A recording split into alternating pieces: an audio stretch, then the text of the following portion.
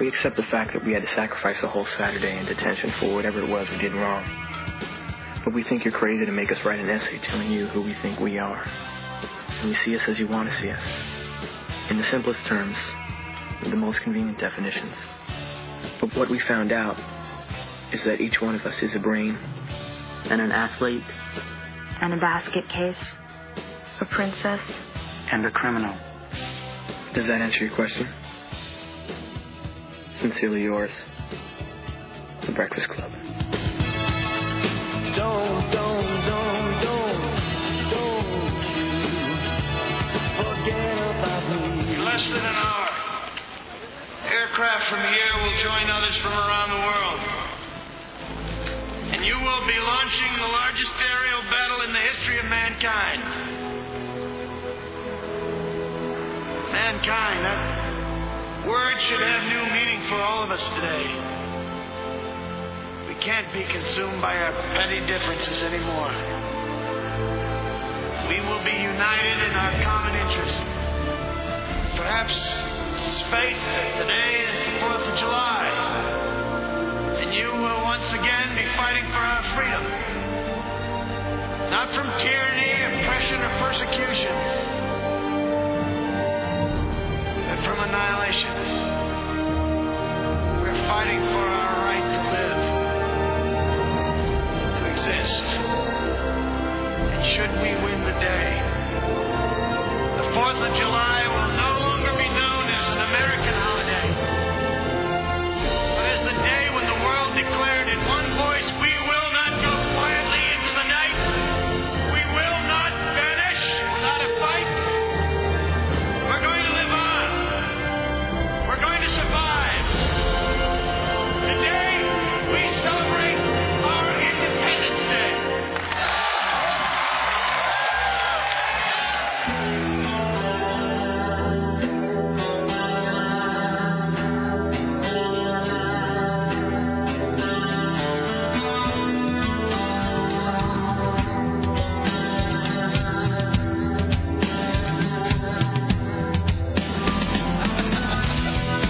I'm starting laughing at like 100 different things at once. I haven't even finished my aviso, which is more of everything good. There we go. I wondered how long it'd take us to get to that Breakfast Club speech, by the way.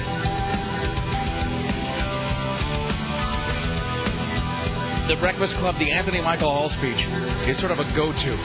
Because in the back of your head, you always have... Well, because we haven't done that one yet, have we? No, we haven't, and I'm not going to say I was saving it like some sort of fine wine, but I will say that I knew that the breakfast, because I think you and I split up the speech finding, I don't know, maybe 60-40. No, you do it like it's like 80-20. You do it most of the time. And then you've got the Independence Day ready, but but occasionally I just come in and I was running late, or I haven't got anything done, or I suck. And it's 10:54 and you come running in. I don't have a speech. I don't have anything ready. Make me look cool. But you always sort of, you know what it is? Likeness has done that riff before about how if you late at night, maybe girls do this too, but you're a guy and you got what they used to call the little black book. And you have your A list and then the B list and then like the N list and then the Z list. And that Breakfast Club, though, is one I've always sort of kept that in reserve in the back of my head. I'm like, if worst comes to absolute worst, if we don't have anything prepared, that Breakfast Club speech is always there. We can, it's behind glass, labeled like break here in case no one has their crap together at 11 a.m. Because it's clean, there's no profanity, everybody knows it. It's done, it's ready, it's got music underneath it, it's instantly identifiable, and just as you knew, with absolute certainty, Sarah, that you can find it on YouTube at a moment's notice. Like 100 guys have got that Breakfast Club speech posted, and I'm going to post the Breakfast Club speech. I'm going to be really groundbreaking. Why are you making fun of me? I'm not making fun of you. I'm saying it's a great choice. It hasn't been in the back of my mind. I thought it was quite brilliant for me to come up with that in 2 minutes. I'm not saying it's a cliched choice. Don't get me wrong. I'm not saying it's hackneyed. I'm saying it was inevitable.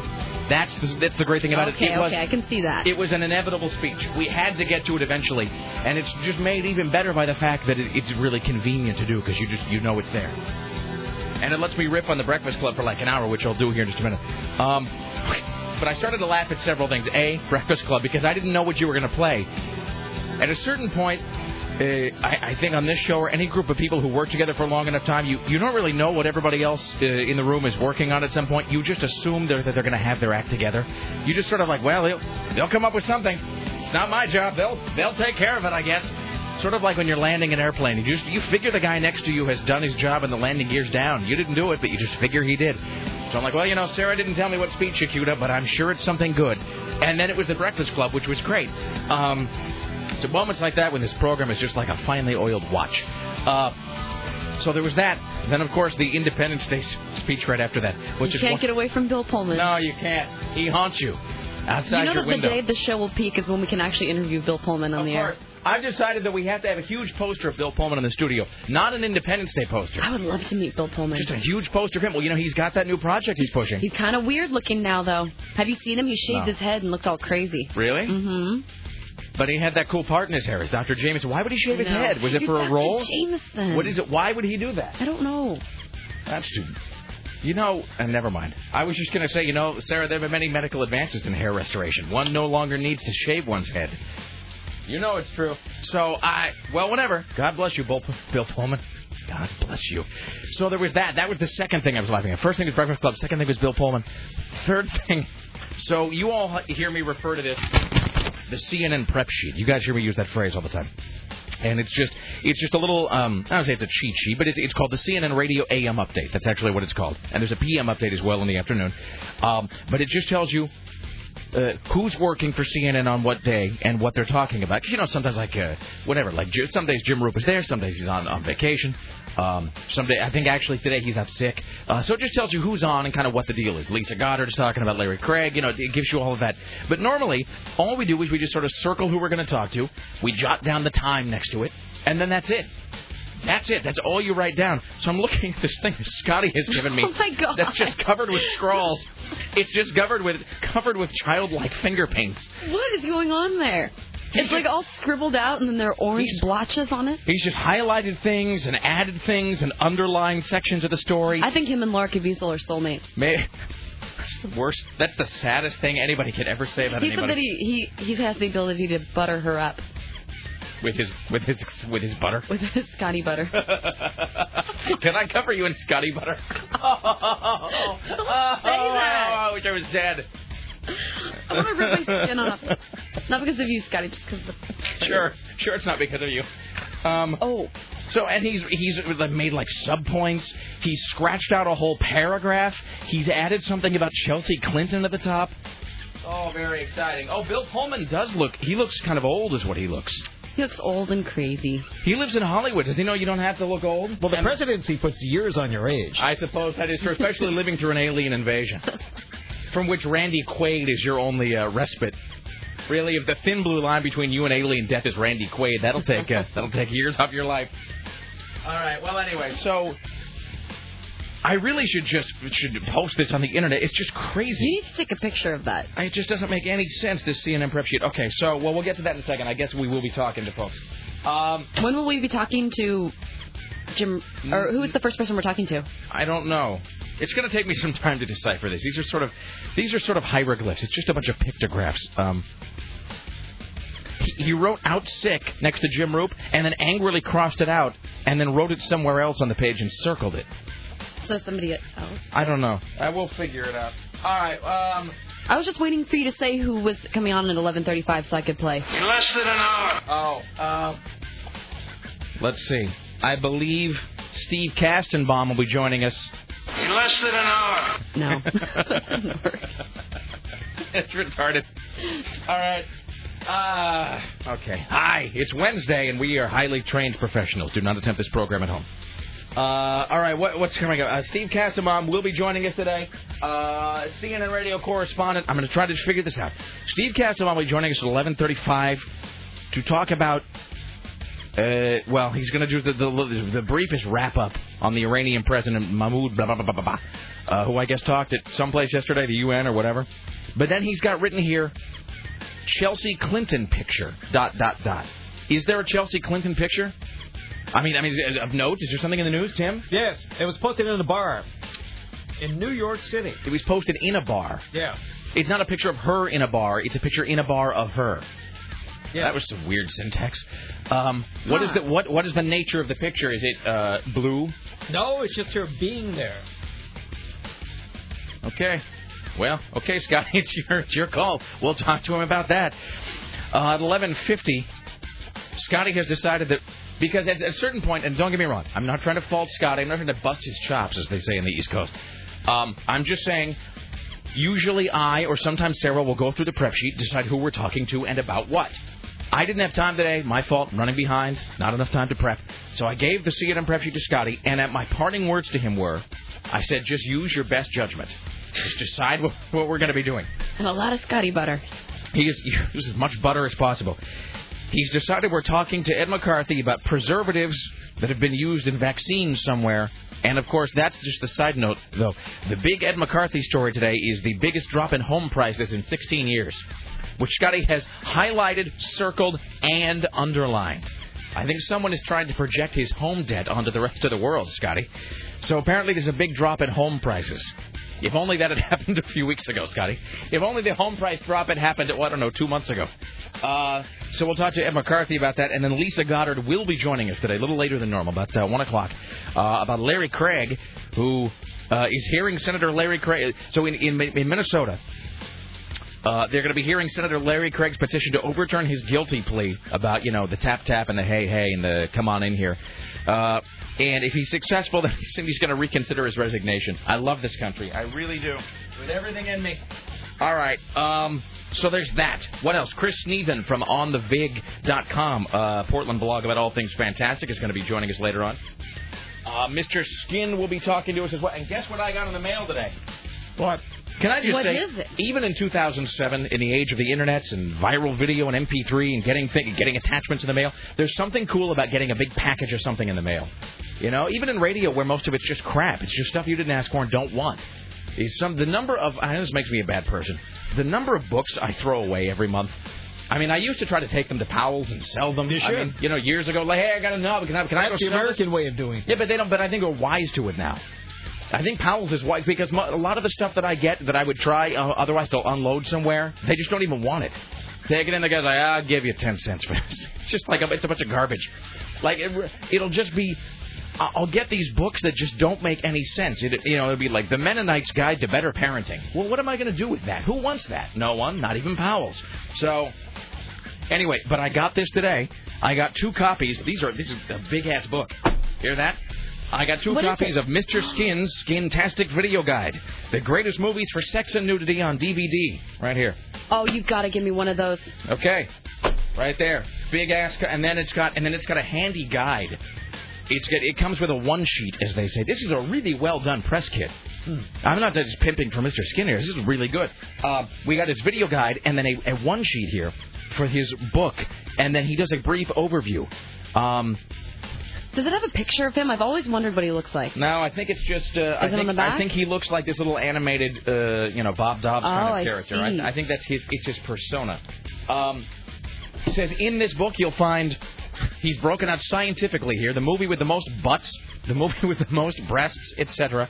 And if you're looking for nudity, the best comedies for nudity, sports movies for nudity, horror movies for nudity, PG movies for nudity, teen sex comedies, best lesbian films for nudity, his favorite Skin films of all time, the 3 movies Mr. Skin most wants released on DVD. Find out which, also in the book, Sarah, find out which 1985 movie starred a full frontal Kelly Preston. Find out what made-for-TV movie showed Meredith Baxter topless. Really? I didn't even pre-read this. Oh, yeah, those are on Lifetime all the time. Meredith Baxter was topless? Mm-hmm. Well, she's played... When?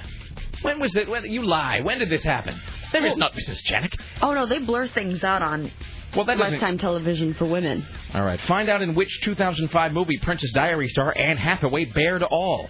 This is a really well-done media kit. I'm going to steal from this relentlessly the next time I need it. Can I see the one sheet? Yeah, well, here you go. Do you want a copy of the book? Yes, all right, please. There you go.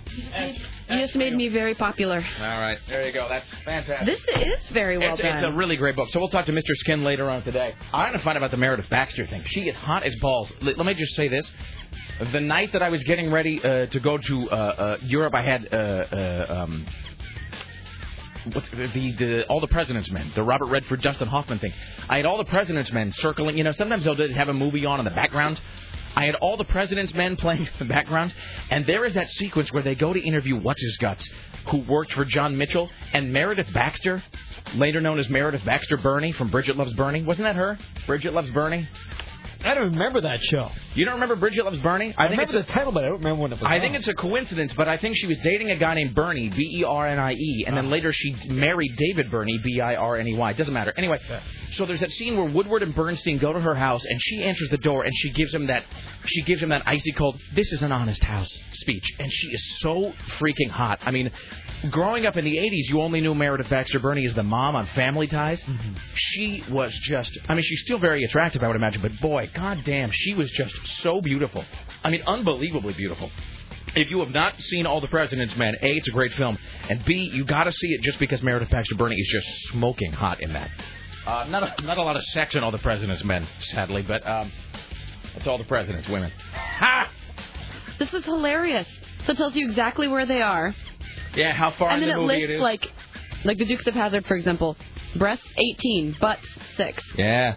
And then there are other things listed as well that I probably can't say on there. How about this? Star 80, Bob Fosse directed that. Breasts 4, butts 1. Nude star, Mariel Hemingway. And then it shows in parentheses what she showed. Breasts. Oh, and there's just one of the girls. Remember that? Breasts 8, butts 3. Nude star Stacey Green, full frontal and thong. This is the book. This is the best book ever. I'm taking this home. All right, so Mr. Skin later in the day, Chris Sneeden from OnTheVig.com. It is High Concept Wednesday, so we'll do a little bit of that. What else is coming up? I meant to put together a top 5. That's yet another thing that didn't happen today. So we'll see how that sort of plays out as we go on. And some other things that there's just no point in dwelling on at the moment, because Tim Riley's working on the following stories for your edification today. Michael Vick fails his drug test and is put under house arrest. In your face. A Vancouver woman is charged with selling puppies online that never existed. Who would be so cruel? Mm-hmm. A Vancouver man, the owner of the Vancouver Cheering Academy, is charged with sexual misconduct. Sorry. Not so funny now. No, I was going to say, I got to learn to wait to the end of your sentences before I start laughing. An Oregon man hikes 40 miles to get help for his wife. Keeper Sutherland was still on probation at the time of his latest arrest. Senator Larry Craig tried to clear his good name today. A human bomb is used to rob a Florida bank, and a man finds a human leg in a barbecue grill he bought at an auction. That's unfortunate. Florida. Oh, of course. Let's see. I got this. Oh, speaking of, I got a Cannibal Watch that I'll get to later. Well, that sounds good. Yeah, it's a whole pile of stuff here. So I got a Cannibal Watch. I got a big pile of news that I meant to get to before we went on vacation. That didn't really happen either. Rick, this email says, about you being behind, this wouldn't have anything to do with Halo 3, would it? No, I actually have not purchased Halo 3. I have not. Shame on you. I'm not saying I'm not interested in it, but here's the thing. If it just involved going and buying the game and coming home, I would have already bought it. Who am I lying to? I mean, I'm not going to bear false witness. It's that it involves buying an Xbox 360. It involves upgrading my machine. And I think coming off the heels of this London trip, which cost me like $109,000 a day, I think that having to choke down buying a brand new machine on top of it is just too much. I think maybe if you ask me in a couple of weeks, I'll be willing to do it. But how much is it? Did anybody know in this room? Of course not. How much an Xbox 360 is? Because I'm going to have to buy a new one, obviously. Tim? No. Tim? The last thing I bought was a Pong machine. Excellent. Beep, boop. Beep. Boop. Beep. Boop. There you go. That's it. That's right there. That's what started the entire video game revolution. That sound. I saw a Pong T-shirt for sale, actually, at that Camden Market, that street market that I went to in London. It was actually kind of cool. I almost bought it, and then I didn't, because that's just being a mark, is what that is. All right, so no, it has nothing to do with Halo 3. Observations about the Breakfast Club. I'm not going to rehash the whole business about Ali Sheedy being hotter before Molly Ringwald cleaned her up. It's been established, I think, as kind of geek canon at this point. I will ask this. Why is it called the Breakfast Club? Discuss. Because they meet super early in the morning? But is that really the reason? Or are you just sort of bluffing? Is that a guess? Well, that's what I always thought. I believe that's it, yes. Really? I really think it's just that simple, Rick Emerson. Yes. Well, never mind. There's nothing more involved to it. No, I thought there was going to be some deep intellectual, cerebral discussion about the whole thing. About the Breakfast Club? I'm just wondering about the title because it's Rick Emerson, what are your thoughts on the title of the Breakfast Club? I don't know. I have no thoughts. I thought that maybe it was like an allusion to some other movie or book or whatever, and that John Hughes was referencing something else with that. Well, like Reservoir Dogs. Why is Reservoir Dogs called Reservoir Dogs? There's neither a reservoir nor dogs. Yeah. This isn't a look of amazement at your brilliance. I'm just saying these are the things that I think about. The Breakfast Club. Also this. Wait, what was my other Breakfast Club thought? I had some other Breakfast Club thought. Something to do with blah, blah, blah. Well, whatever. I'm done. All right. So all of that is coming up. We'll talk to Steve Kastenbaum at the bottom of the hour. Let me just briefly go through a couple of these things that are sitting here in the news pile, as they say, and then we'll take a break. We'll come back and we'll get underway properly. Well, this is something I really should have read a long time ago. Would you like advance Van Halen tickets? You must let me know by the end of September 12th. No, I guess the answer to that is no.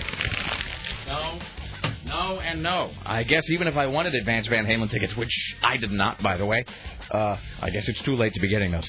Let's see. Rick, have you heard about the new Bionic Woman show? Has that started? Has that aired? It's starting soon. Really? Mm-hmm. Do we know who plays the Bionic Woman? Yeah, Michelle, what's her name? Michelle Ryan. Yeah, that chick with the thing. Michelle Ryan. Who is Michelle Ryan? Do we even know who she is? Well, whatever. I'll do some quick research. I'm not going to be watching it. All I know about the Bionic... We're just going to do a lot of... just a very quick bite overviews of things. All I know about the Bionic Woman, this new version of it, is that everybody's name has changed. She no longer works for... What's his name? Oscar? Wasn't that the guy she worked for? Oscar?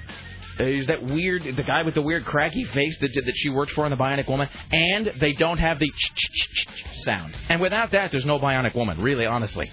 I mean, that'd be like having... a Friday the 13th movie without that sound.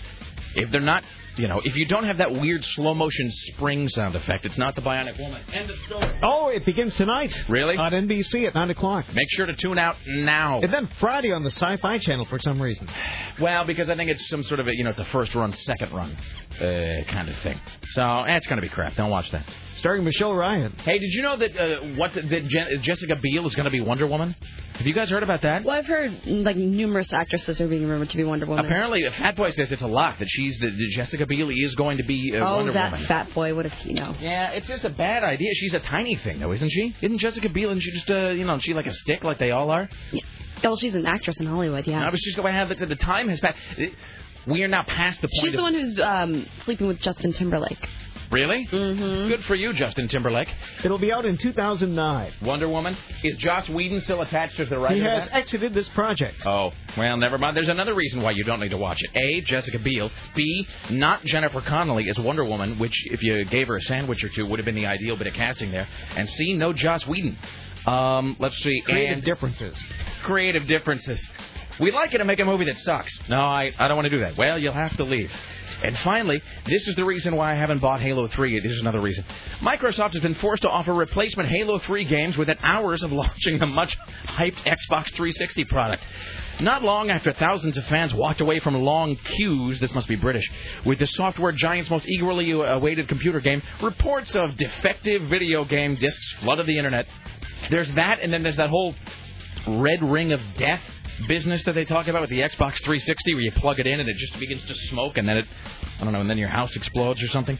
And finally, for those who asked me about it last night, I did go to the Amazon Music Store because I'm so eager to find some sort of alternative to iTunes. Not that iTunes isn't a wonderful service, not that iTunes isn't a great music outlet, which it is. It's fabulous. iTunes is fantastic. It is easy to use. One can find all manner of things on iTunes, any number of albums.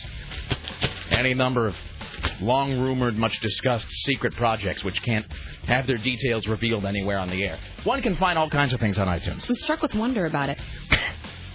Sorry? Something in my nose just there. Distracted by a thing. Oh, are they?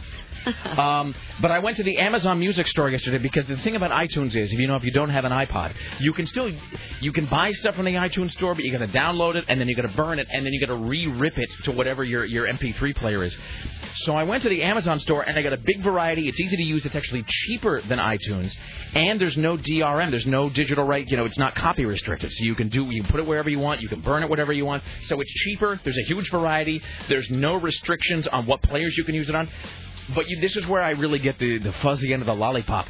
But you got to have you got to be running at least Windows XP, and I'm still. It's now 2007, and I'm still running Windows 2000. So my operating system is now coming up on a decade out of date, which means that I can't really use it as such. So on first glance, for the people who asked me about it, it did seem to be an interesting kind of service, but I haven't really been able to use it to its fullest capability yet. Because frankly, if I can just speak openly here. Because although I am a Microsoft guy, I am a Windows guy, I'm a PC computer guy, the idea of upgrading. Tim, let me ask you this question. Certainly. It's like, for the sake of argument, theoretically speaking, if you were an Apple user, Tim, do you? Okay, first of all, do you have do you have an i-something book, Mac? What do you have? An iMac. An iMac. So do you ever have to upgrade the operating system? It does it by itself. Once a week. You're lying. I'm not. It does it by itself. You're making that up, Tim Riley. Really? Yes. Once a week it updates by itself. You do nothing. You just sit there. I've been told that my whole life. It's the world of the future. The world of tomorrow today.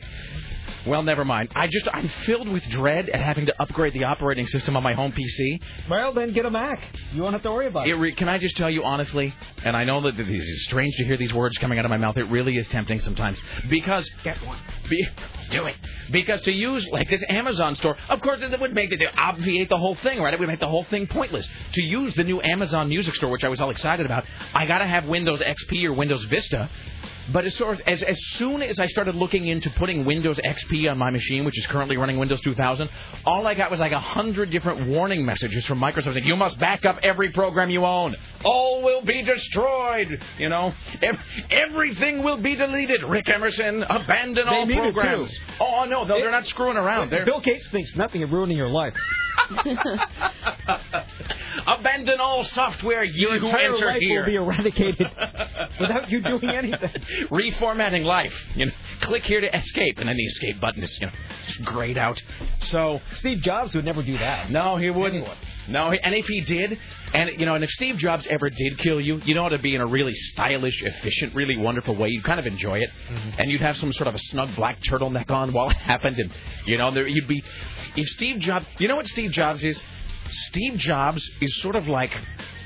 The entire Apple experience is like going to one of those upscale massage places. It's like where you lay down and like everything is soft blonde wood and it's dim ambient recessed lighting that you can't even really see, and there's like weird, almost subliminal pan flute music playing in the background and the sound of cascading waterfalls. That's what it is to be an Apple user, I think. Whereas to be a Windows user, can I just tell you this? And look, I've been a Windows user my whole life. I mean, I'm not really ashamed of the fact, but I will say, every time I turn on my computer, and I think I speak for all Windows users here, I'm tempted to throw through a window. Every time you boot up a Microsoft computer, there's a little bit of fear involved. There's a little bit of dread.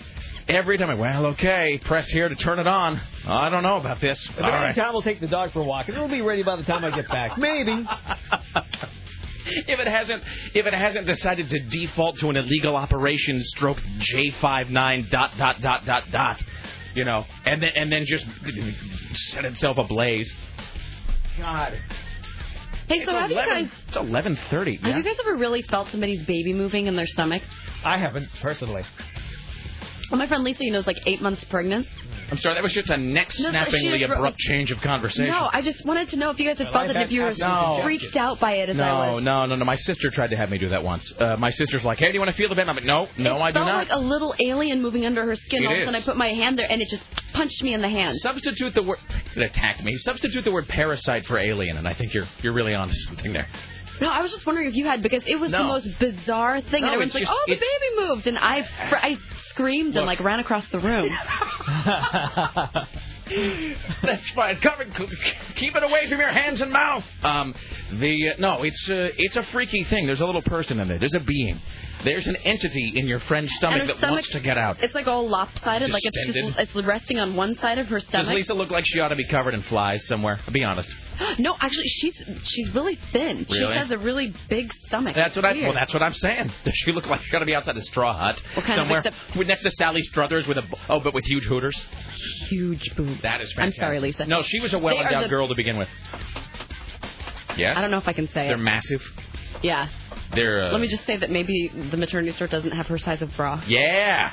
Yeah, she's a hot pregnant lady. Now, sometimes that stays long after the baby's gone. Usually it goes away. Sometimes those just stick around forever, though. I've heard of that happening. That's the only conceivably decent byproduct of breeding, really. I mean, that really is it. The enormous breast? That's it. I mean, what else? I have a child around the house. Who cares? I mean, really, who cares about that? The only conceivably good byproduct is the enhanced bust line. That's got to be it. That's really the only upside to that. No, there's a small parasite in your friend getting larger by the day that will burst out of her Giger style. It attacks. Because you know why? It's because it's evil and it knows you hate it. That's why. And Lisa keeps torturing me. She's like, it was just reaching out to say hello. No. And it moves and it completely. I felt its little fingers. No. And it punched my hand. Yeah, I'm afraid it's a child of blackness and doom, Sarah. There's just no. My sister. I don't know why everything I say is so melodramatic today. I just feel like I'm in some sort of weird... You're very theatrical. Everything I'm saying today is like some weird... And we shall all be bathed in flame. When my sister was pregnant... I'm actually putting my hands out now to show the pregnancy. When my sister had the large stomach, she said, she's like, hey, because, we're pretty different in age. She's a decade older than I am. And so when I think she started having... I was, a teenager or whatever. And she's like, hey, do you want to feel the baby kick? And that's just weird on a lot of levels because... Like, your sister's, like, wanting you to put... It's not, like, an intimate area of her body, but your sister's like, hey, put your hand on this sort of personal area of her body, and that's kind of a weird, creepy... This is the bad touch kind of a thing. And then it's... What is wrong with you? No, it's weird. And then, of course, you just have to think about your sister having sex, and that's weird, too. She's like, put your hand on my stomach, proof that I had sexual intercourse. You're like, I don't want to do that. I don't want to do that. And I told you the horrible, horrible, horrible story about my sister, haven't I? No. All right, and then we got to break. We have to break after this because we're so behind. Okay, this is a totally true story, and I'm pretty sure I've said this on the air, but if not, I apologize for the horror that everybody is about to experience. It is straight out of, but before, I believe, the movie Parenthood. Straight out of that. I get into my sister's car. I'm maybe 17, 18, something like that. I think she's just had a kid. I get into my sister's car because we're going to the movies or whatever. Because, we get along really well. And we were, going to hang out somewhere. I get in her car, and she had gone on, vacation, or she'd been camping or fishing or something. And she says, hey, do you want to see, the pictures of blah, blah, blah, blah, blah, when we were off hiking in the woods on Mount Hood or whatever. I'm like, yeah, sure. And she's like, well, look, in the glove box, there's some photos, of our camping trip. You should check it out. We saw this, we saw Mount Shasta or whatever the hell it was. It's like, look in the glove box. You'll see the camping photos. I open the glove box. There are not one, but 2 packets of photographs. I think I'll just take the one on top. I grab the packet of photographs that is on top in her glove box. I pull it out. And it's not photos of my sister engaged in sex. Let's be very clear about that. They were photos of her having her child. And I pull out the photographs and I'm like, what is... and it's like it comes to you all at once and it's too late. So I inadvertently... Is it like a downstairs angle? Oh, yeah. No, it's a whole lot of... I can see the baby's head. It's that angle. You don't ever want to see what I have seen. I have seen what no man should see. You don't want to open a photograph. There's a picture of your sister pushing a baby out. Touching her stomach was bad. That's what I'm saying. That's the worst thing. To this day, I can see it. You don't want to... You need to unsee it. There's no way. There's no way to unsee inadvertently witnessed photographs of your sister pushing a child out of her body. It's the worst thing that's ever happened to me. You could come over here right now and cut off both my legs with a paring knife, and it wouldn't be as bad as that. It's the worst thing that's ever happened. There's no getting away from that. That's in your brain forever, like some sort of a deeply embedded tick. You know it's true. Is it 11:35? Yeah. Have we filmed 35 minutes with nonsense and gibberish? Tim? Yes? It's 11:35. What should we do, Sarah? I think it's time for a commercial break. Who do we have on hold? Oh, I think it's Steve Kastenbaum. Should we welcome Steve Kastenbaum to this regrettable excuse for a radio program? All right, give me a second. I gotta cue up this. We'll just do this. Let's welcome now to the Rick Emerson Show from New York City, CNN radio correspondent Steve Kastenbaum. Hello, sir. How you doing? I like that. It's been a bit of a day today. I came in really late. Normally I try to start, I try to get in here about half an hour before the program down here to the studio. Today I came in about 4 minutes before the program, and I was saying I had nothing prepared, but apparently it doesn't matter because I guess the empiric evidence of the last 35 minutes would indicate that I can fill hours of airtime with nothing. Just sort of you know what it is? A lot of times my natterings are sort of a conversational mousse that you spray into your hair. You know what I mean? Yeah. You spray it in, and did you ever notice this about mousse or, whatever, like an aerosol hair product? You shake it, you spray it into your hand, and it looks like you've got a whole bunch of something, and then if you look back in 10 seconds, it's melted and you realize there's really no substance there. That's what this last 40 minutes was. It really filled up, and it took up a lot of space on the air. Really no content there at all. How much more to go? 3 hours and 20 minutes. Gonna need a lot of mousse. That's okay. That's a phrase you don't hear too often. We're gonna need a lot of mousse. How's life, my friend? How are things? Doing good. We've got a little incident with Chelsea Clinton. Okay, I don't understand this because Scotty was the one who sort of booked all the CNN folks today, and he was scratching things out and underlining things and circling things and adding his own little notes to things, and he has just scrawled here Chelsea Clinton picture, but I don't really know what that means. So give me the scoop, as they say. Well, anywhere you go in New York City, you get these restaurants that have pictures of famous people in the window, folks who have eaten, at the restaurant, and the restaurant owner says, "Can I take a picture with you?" They take a picture, and you see them hanging in the vestibules and all that sort of thing.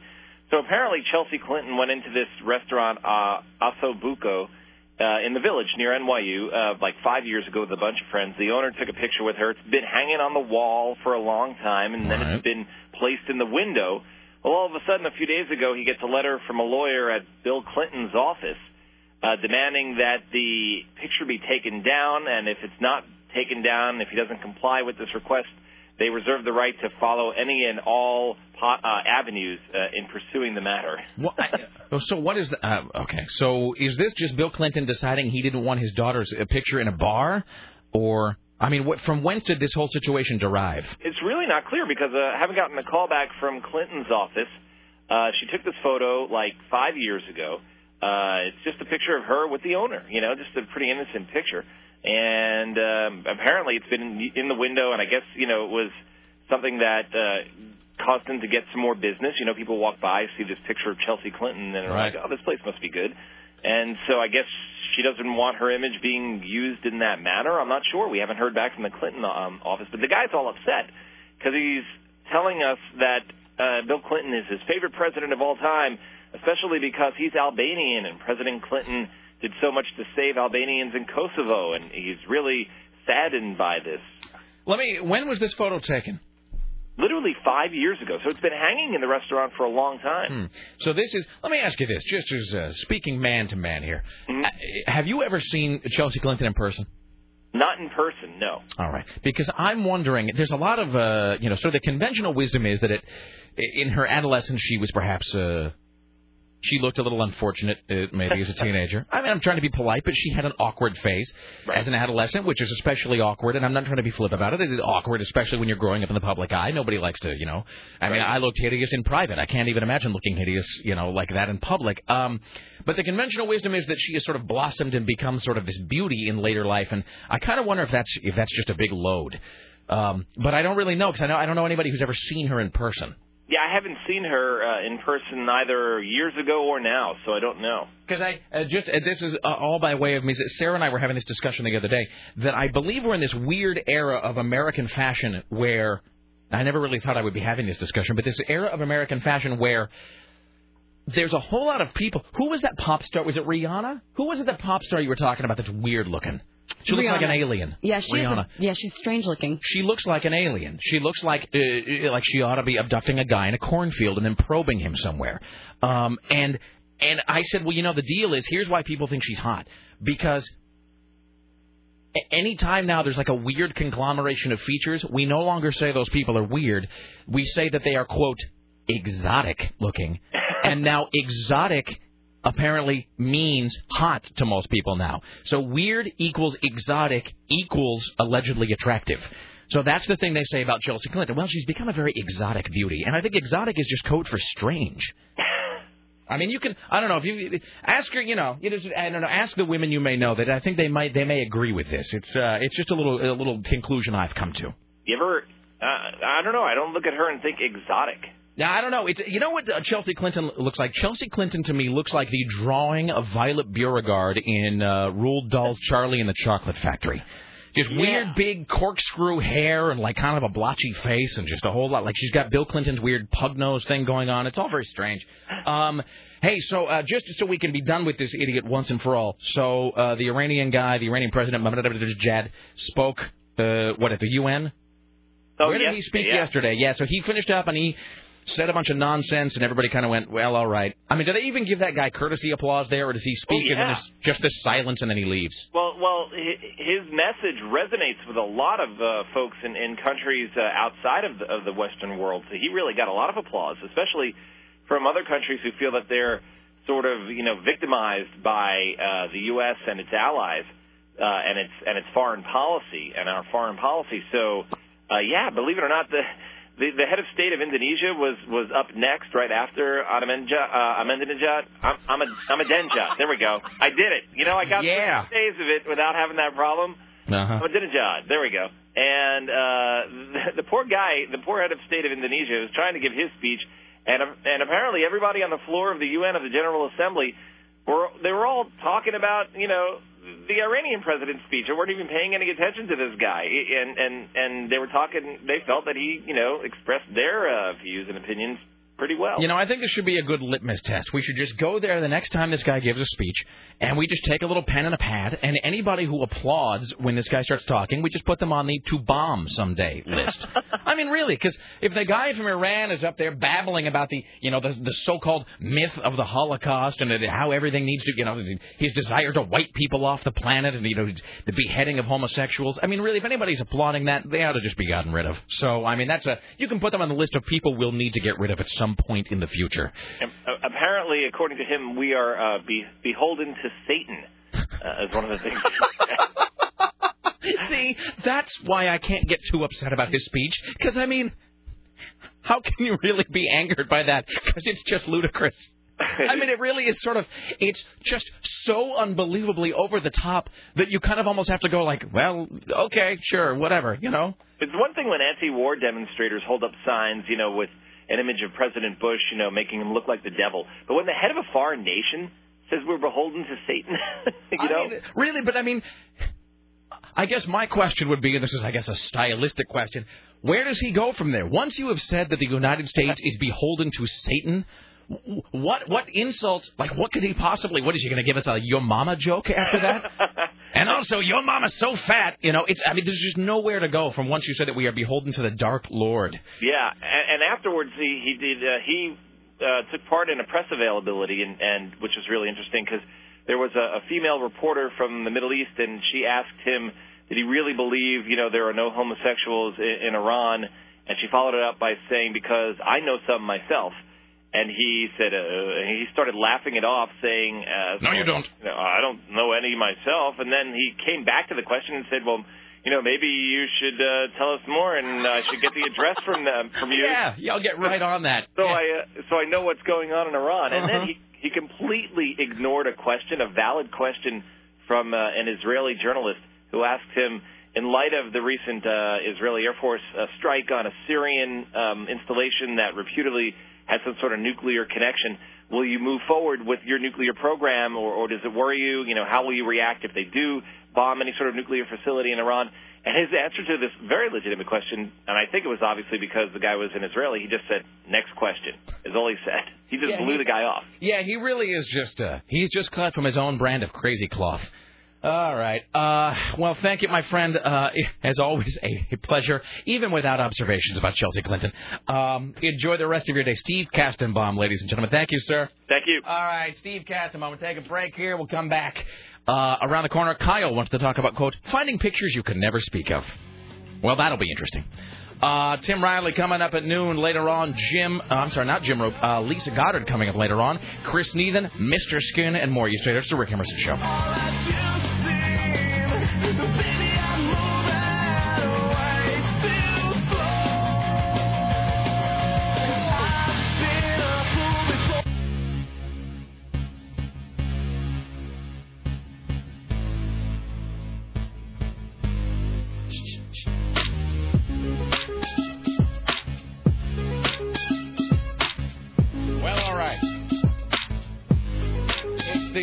Emerson radio program. Oh, just a little side note, then we'll take this call, then we'll begin the news hour a little early today. It's from New York. I'm not much of a sports fan, but I do appreciate a good story now and again, especially if it involves bad news for someone else.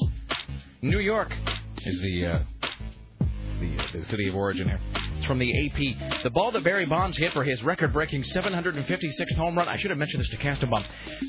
So there's that guy who caught the Barry Bonds 756th home run ball, the one that he did, well, allegedly, in the opinion of some, on performance-enhancing steroids.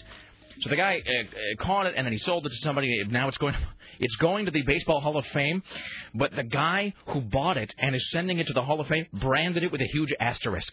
How great is that? She took the ball, burned a huge asterisk right into it.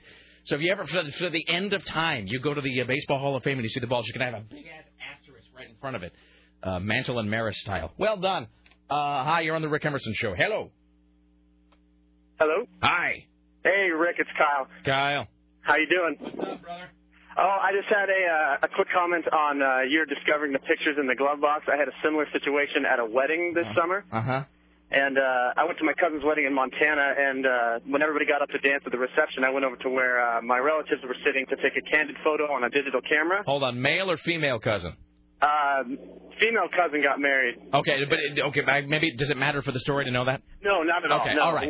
What matters is my curiosity was piqued when I picked up the camera and didn't know whose it was, so I started going through the viewfinder to see whose camera, which relative of mine I was pranking here, and I got some pictures of the wedding and then some pictures at the reception, and then bam, a picture of my uncle sprawled out on a bed, and his girlfriend was performing a sexual act on him. Oh no! And the worst part about that was it was obviously they had set the timer on like the dresser of the hotel room, and she ran over there to perform it, I guess, and so they were kind of rushed, and so you could see the intensity in their eyes. It was burned into my memory.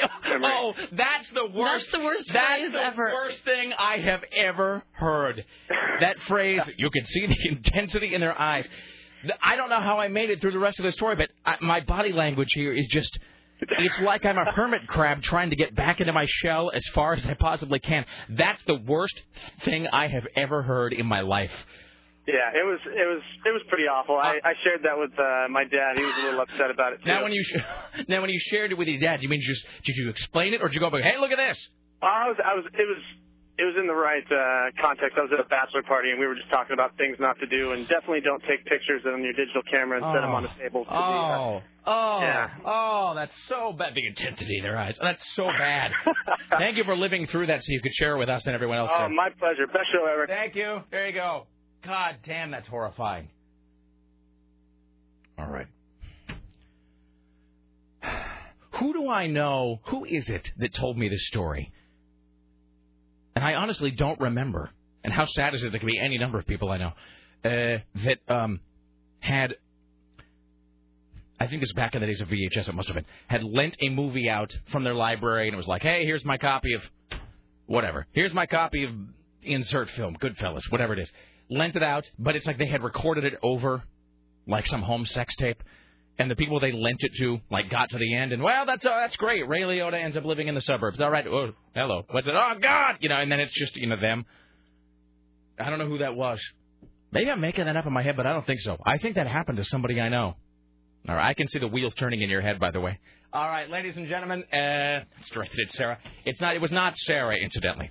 The Ministry of Truth. Here's Tim Riley. I didn't want that statement to be misconstrued. The Rick Emerson Noon News Hour from AM 970 Solid State Radio. And now, from the Ministry of Truth, this is Tim Riley. Well, I'm glad we were able to clear that up. Jesus. What a terrifying story that is. That's way worse than mine. I mean, that's worse than finding the pictures of my sister having her kid, because at least, look, that is... It wasn't for, like, sexual pleasure. Yeah, I mean, it's off-putting to see pictures of your sister having the kid. I mean, that's just, I don't want to see that, but I mean, it's not... And I'm no prude, but I mean, I don't know, there's just something wrong about that. And all the little details...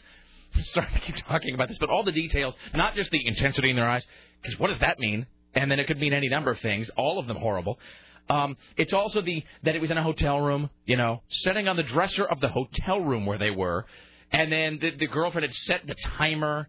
I mean, it's just, and that they were stills probably, not video, so I don't even know if that makes it worse. All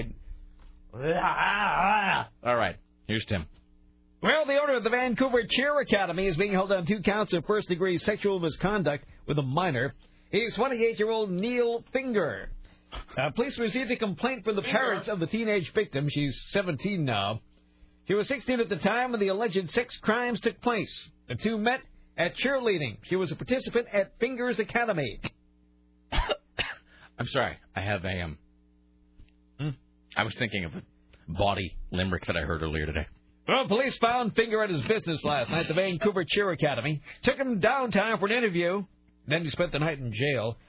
The mother of one of the students who takes part in Finger's program attended this morning's court hearing and defended Finger. In December, Finger was named dance and cheer team coordinator for the Vancouver Volcanoes. That's an international basketball league team. Volcanoes. Mm-hmm. So, sorry. Are you all right? No, I think I'm choking on a thing. What type of thing? Something that I did. I barely knew her. All right. I'm going to skip. I'm not going to make a... It'd be wrong of me to... Yes? Nothing. Give me a... No, I was going to give me a J-A-I-L. I've seen... J-A-I-L. Like a cheer, but for jail. Because he's... A chail? Jail. Well, let's say about this man who hiked 40 miles to get help for his wife. Thanks for moving off at that other story. The West Lynn couple have been on a month-long hike along the rugged Pacific Crest Trail that began on September 1st. When their adventure took a slippery turn, the ground was wet, said Roxanne Teschner. When I landed, one of my legs, my foot slipped and my knee buckled, and I pulled ligaments. So, using... She's a Utah pull ligaments. She is. She managed to hike and hobble about a mile and a half to a small grassy patch. Welcome to the hike and hobble. Wouldst thou like an ale? They were about 80 miles from the final destination at Manning Park. They had a cell phone, but that didn't work, of course. Anytime you're in trouble and your life is on the line, your cell phone will never work. Oh, no, it's totally just like anytime the guy with the hockey mask... That's one of the reasons to have it. Running after you with the chainsaw, your car will not start. Everyone knows this to be true. Hi, you're on the Rick Emerson Show. Hello. This is Sadie. Hi, Rick. Hi. Hey. Hello. I have a horrible story for you about something... Oh, let's hear it right away. Excellent. I don't even care what it's about. That's the key word. That's all we need to hear is that phrase. What's up? So in the vein of finding things you don't want to see on film of some sort, I was in 7th grade. I used to babysit for my middle school teacher's kids who were adorable little youngins, 3 and 4, now, you know. Now, the teacher is male, female? The teacher is female. Okay. And middle-aged. I am from the Couve, so, assume what you will. Now, after I put the kids to bed one night and go to collect the Cinderella tape that we had been watching in the VCR, I discover something that looks somewhat homemade. Well, I'm a curious type person. Let's see what's on this. What? Let's see what's on this. What could go wrong? Of course. What could it be?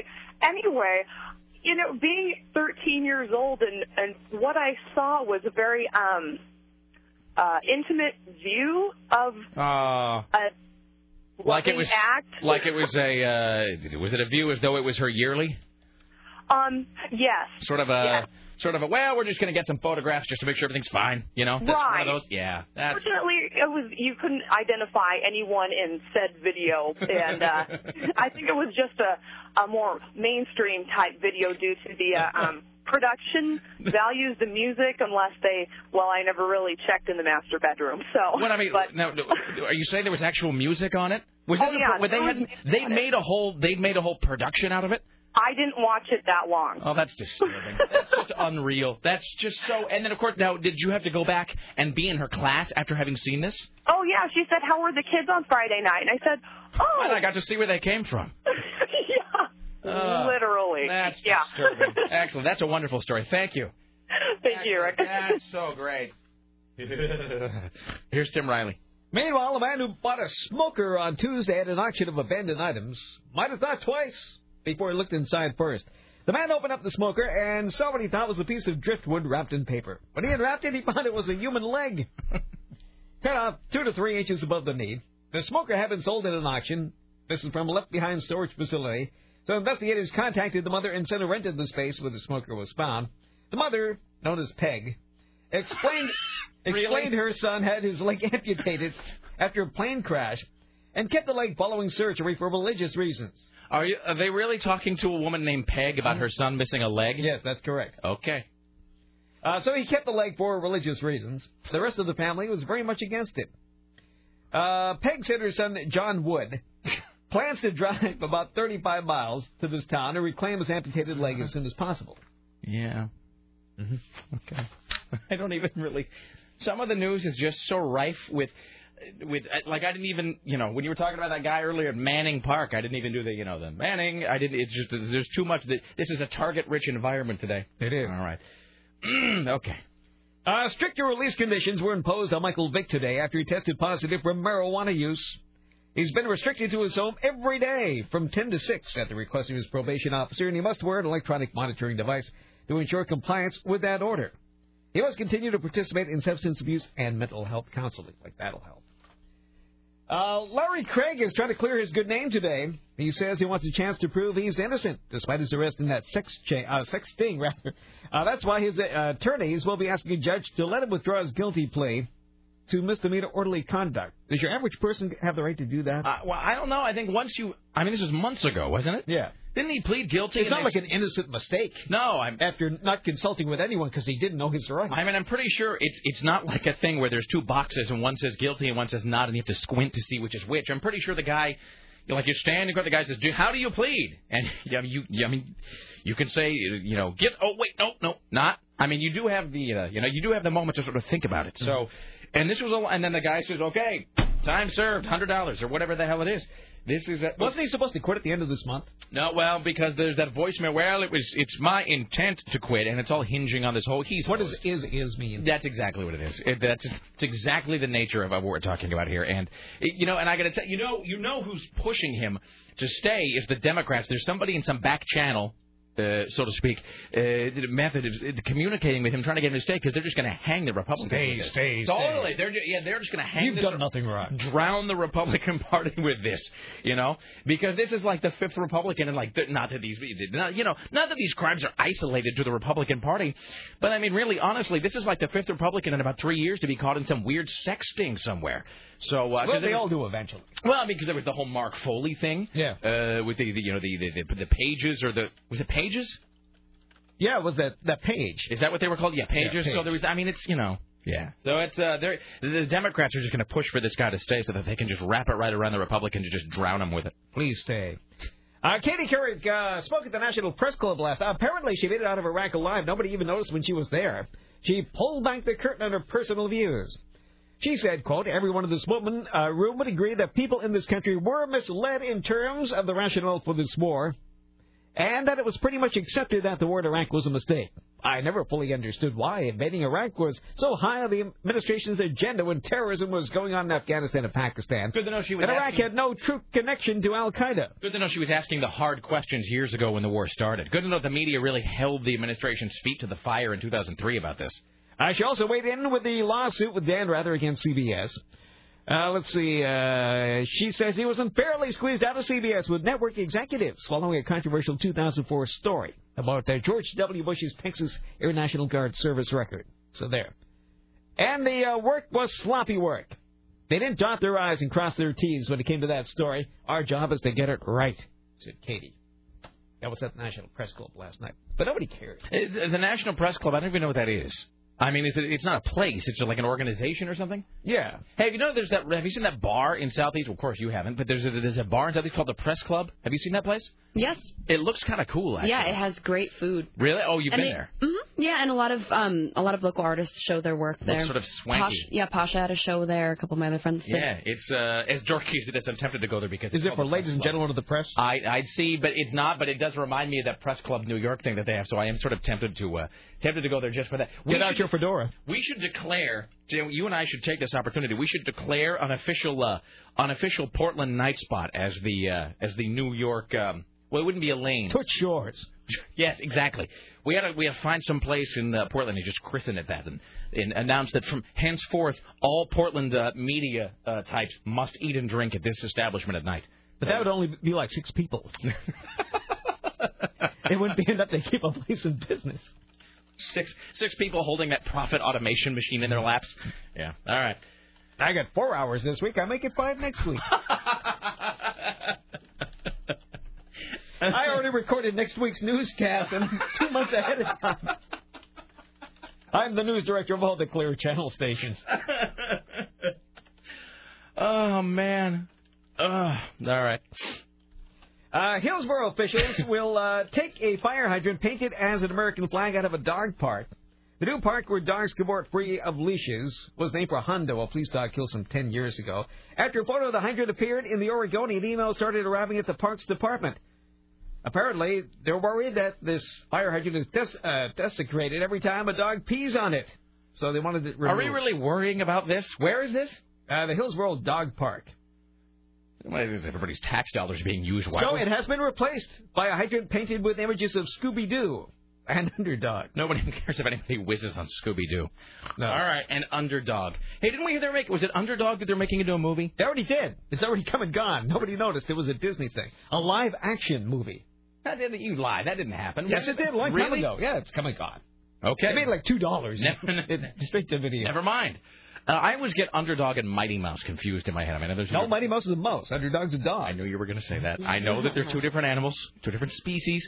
A mouse is an animal. Girls don't get ulcers. Pi equals 3. Here's Tim Riley. Oh, speaking of movies, that movie Sarah Dillon and I are in has been postponed again till the end of October. I was just wondering about October that. Well, they realized your scenes were still in it. They had to go back to be trimmed some more. Wait, hold on. Tim and Sarah didn't end up on the cutting room floor yet. My elbow can be seen in one scene, so it has to go back to the cutting room. Excellent. Oh, man. I kind of hope my scene is cut. I was a 70s protester. Really? With a really bad outfit and a big sign. With that hair? Oh, you were working coin, though, so your hair was boring and bland at that point and uninteresting in every way. So that's okay. So that would work. So that's a. I can just see them in the screening room too. No, it looks great, JT. It's your best work. No, but third man on the left has to go. He ruined the whole composition of this shot. Can you crop it in a little bit? You just get rid of him. Yeah, great. Now it's flawless. Wonderful. All right. And that's what I pay my SAG dues for about it. Coming up again November 1st. You ought to be. Okay, here's a great money-making scheme. Because, show business... Nothing I'm involved in makes any money. I'd like to hear about Oh, not this. for you. Oh, okay. No, this isn't going to make you any money. Okay. What are you, high? That makes sense to me now. I definitely want to participate. At least I'm not being misled. I was going to say, that nothing that anybody in Portland does makes money anywhere else. There's, Yes, it does. If you make it on the west side, it can make it on the east side. I'm on CNW 14 all over the city. I was for a few weeks. 3 different suburbs of Portland. I was on demand. Okay. Sandwich between Tim Savage and the woman who tries on hats. I've never seen the hat woman. Oh, no. She's the hat woman. It's called Hats Off with something. It is getting better, though. They have fractured flickers and grow chill. Yeah, that's true. Just as a brief side note. Wait, have I even forgotten what my point was going to be? Oh, how can I make money?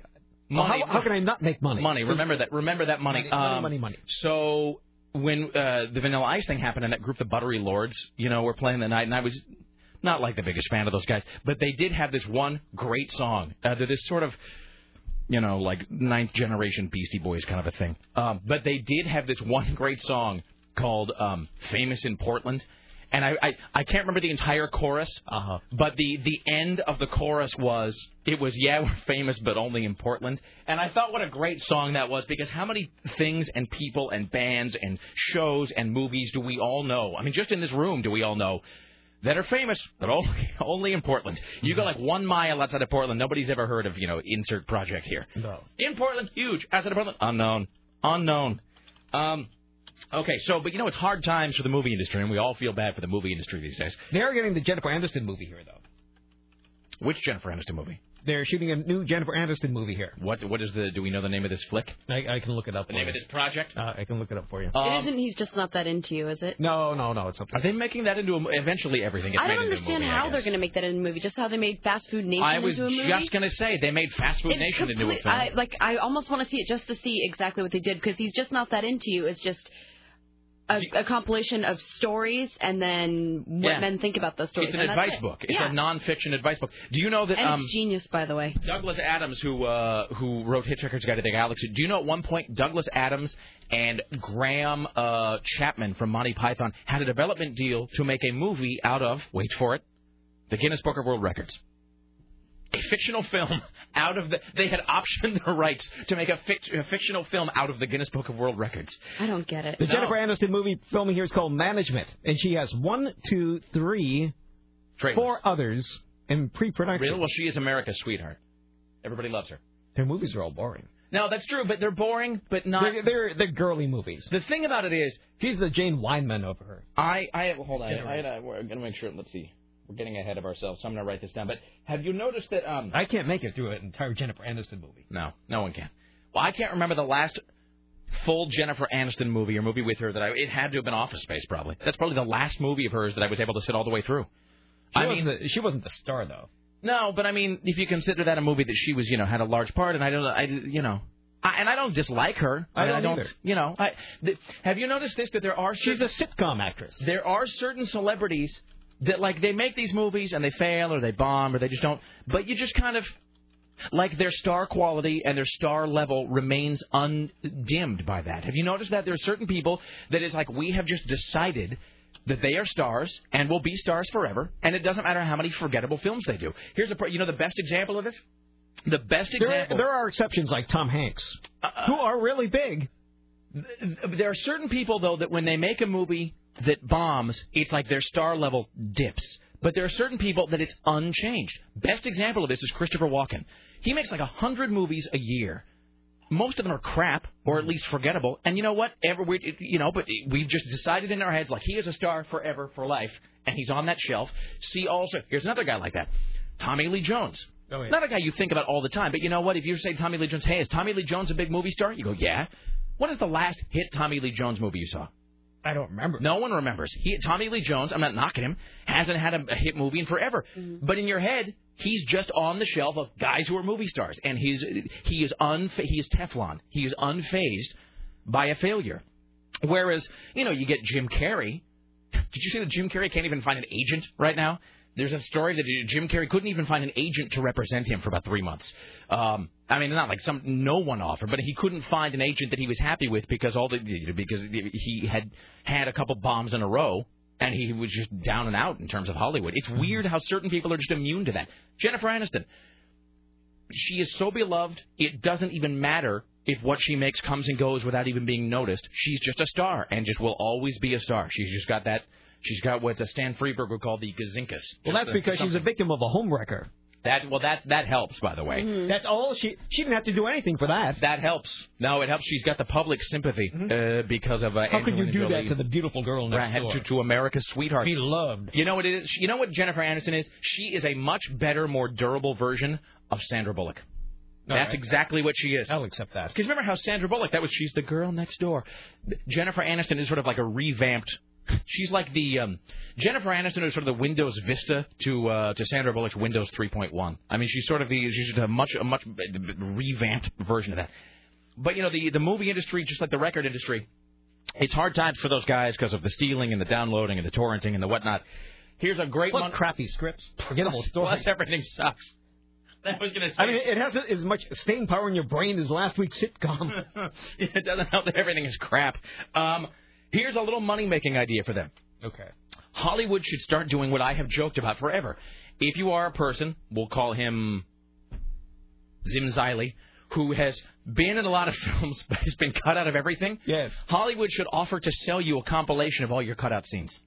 If you're a member of SAG, Hollywood should say, look, we'll sell you a DVD, you know, pretty well produced, decent values to it. You know, it looks like it looks professionally done. We will sell you a professional-looking DVD that's like a clip reel of all of your cutout scenes. Even if it was on the floor, never made into the movie, we'll say they should start saving, tagging, cataloging cutout scenes from films, and then sort them by actor and offer to sell that to the actor. Because think about how many, and I'm not talking about you here, but think about how many actors are just so desperate to have like anything that proves that they were ever in a movie. Like, I'll buy that because they can show it to girls at cocktail parties. Hey, do you want to see a compilation? There's a little something I put together. No, some of the movies I've been in, you know, with Tom and Tommy Lee and, you know, Walken. There's some stuff we've done. Yeah, we'll go back to my room. I'll show you this DVD. Some projects have been very proud of. SAG could totally sell that. If they cataloged and compiled an actor's scenes that were cut out and then sold it to them for like, you know, X dollars. They could and sell updated versions. And you know what? Every time you're in a movie and your scene gets cut out, if you're an actor and your scene gets cut out, you don't have any access to that. It's on a lab floor somewhere. So you have to buy an updated version of the DVD every year with all the new crap you've been cut out of. So they could. I'm serious. I think that's a terrific idea. They could absolutely make money on that. Yes. Yeah. I mean, that's I'm amazed that they don't actually do that right now. They would absolutely make money on that. So there you go, Hollywood. Hollywood. Money on that. That's a little. See, there you go. So idea, one-man focus group, gold product. You can have that idea for free, Hollywood. That's how much Rick Emerson cares. And you do. Hi, you're on the Rick Emerson Show.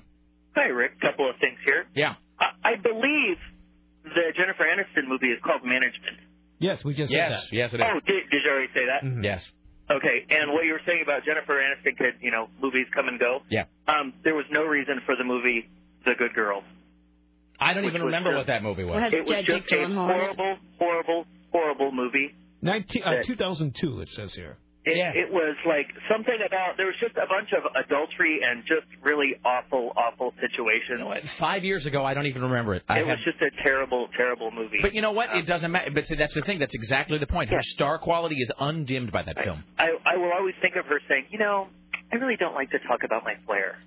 Oh, yeah, that's, you know, because all the guys like us, you know, just dorky guys will always love her for that. Totally. Yep, there you have it. Excellent. Southeast Portland, Southeast 148th, the division. Yeah. They selected Fred Meyers as a palette of Visa. Excellent. 148th and division, Fred Meyer Viso variety pack, like $12. Yes, definitely. And one final thing, Sarah. See The Illusionist. The Illusionist?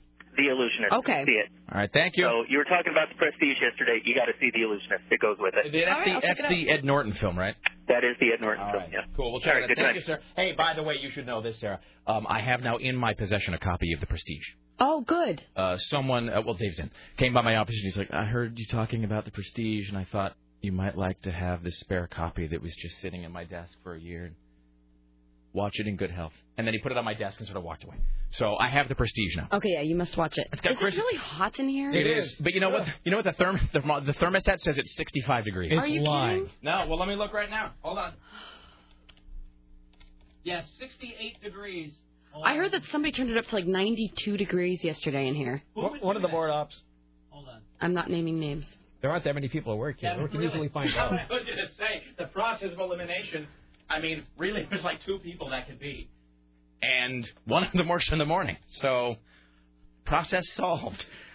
Okay, we'll get some breaking news here in a second. Hi, you're on the Rick Emerson Show. Hello. Hello, Rick. Hello, Sarah. What? Hello. Tim is here, too. All right. Calling because... No, hold on. Tim is Stop. here. Tim is here, too, sir. I'm sorry. Tim Riley, greatest newsman ever. Hello. A lot of work for no payoff. Yeah? Yeah, a lot of work for no payoff. Rick, you told me to read Youth in Revolt. I did. I loved it. Excellent. Sarah, you told me to read Survivor. I did. I loved it. You guys both told me to read Girlfriend in a Coma. I did. I loved it. Now what do I read?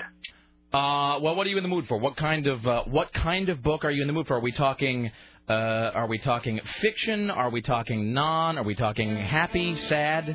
I got to be honest with you. At this point, you guys are 3 for 3. You have total credibility. Guide me. Well, I mean, I would say, and this is nonfiction. Sarah may have her own thoughts on this. This is nonfiction, but because the movie is going to be coming out soon, there's a lot of buzz about the movie. I'll say in advance, I will not be seeing the film because the book is so great. It's one of those things where you don't want to cloud it with somebody else's vision. I would strongly recommend Into the Wild by John Krakauer. Into the Wild? Into the Wild. It's a pretty short book. I'd say it's maybe 180 pages, something like that. Into the Wild by John Krakauer. That is Krakauer. And it is the story of a kid named Chris McCandless who, I kind of rehashed it a little bit yesterday, but he graduated from college, literally burned all his possessions, all of his money, burned everything that identified him as a person or a citizen, and then about a year later was found dead in the middle of Alaska in an abandoned school bus. But between A and Z, he kept these meticulous journals about everything that happened to him, and it's a really amazing story. Sean Penn directed and wrote the movie that is coming out, I think, in just like a month or so, something like that. So, anyway, Into the Wild by John Krakauer. That would be my suggestion. I don't know if Sarah has one. Sarah? Well, it depends. What writing style did you like the best? And what writing style? Because I'm with Rick, too, because it's kind of like what kind of book you're in the mood for. Yeah, and it's all relative. Okay, how about this? How about if I've read Survivor, what's the next Chuck Palahniuk book I should read? Which one do you think, Rick? You know, you're more of a... Is my microphone weird? Do I suddenly sound really muffled? No, I think your music's just really loud. Really? I'd say go for Lullaby. Lullaby's a good book. Lullaby is a fascinating book. And it reads a lot like Douglas Copeland to me. It's very Copeland-esque. So it's kind of a mix between the two. Yeah. Okay, so Lullaby and Into the Wild. Yes, sir. Thank you for sculpting young minds. That's what we do. Thank you. All right, thank you. All right, there you go. No, it's not just... there's something weird. My microphone, I hate to sound like Air Talent who suddenly complained of his mic. You guys all still sound normal. Okay, your volume. It happened all of a I had sudden. You cranked up, and that's what I'm saying. You're not registering very high. Maybe it's a short. My mic suddenly sounds really low. Yeah, it is because it's all the way up. All right. Engineers, should we break because it's going to throw you off? Let's take a break here. It's about time for a break anyway. We'll get the engineer to come look at it. Yeah, it's my amplitude is dipping here, so we'll take a break. Back after this. It's the Rick Emerson Show. Don't go anywhere.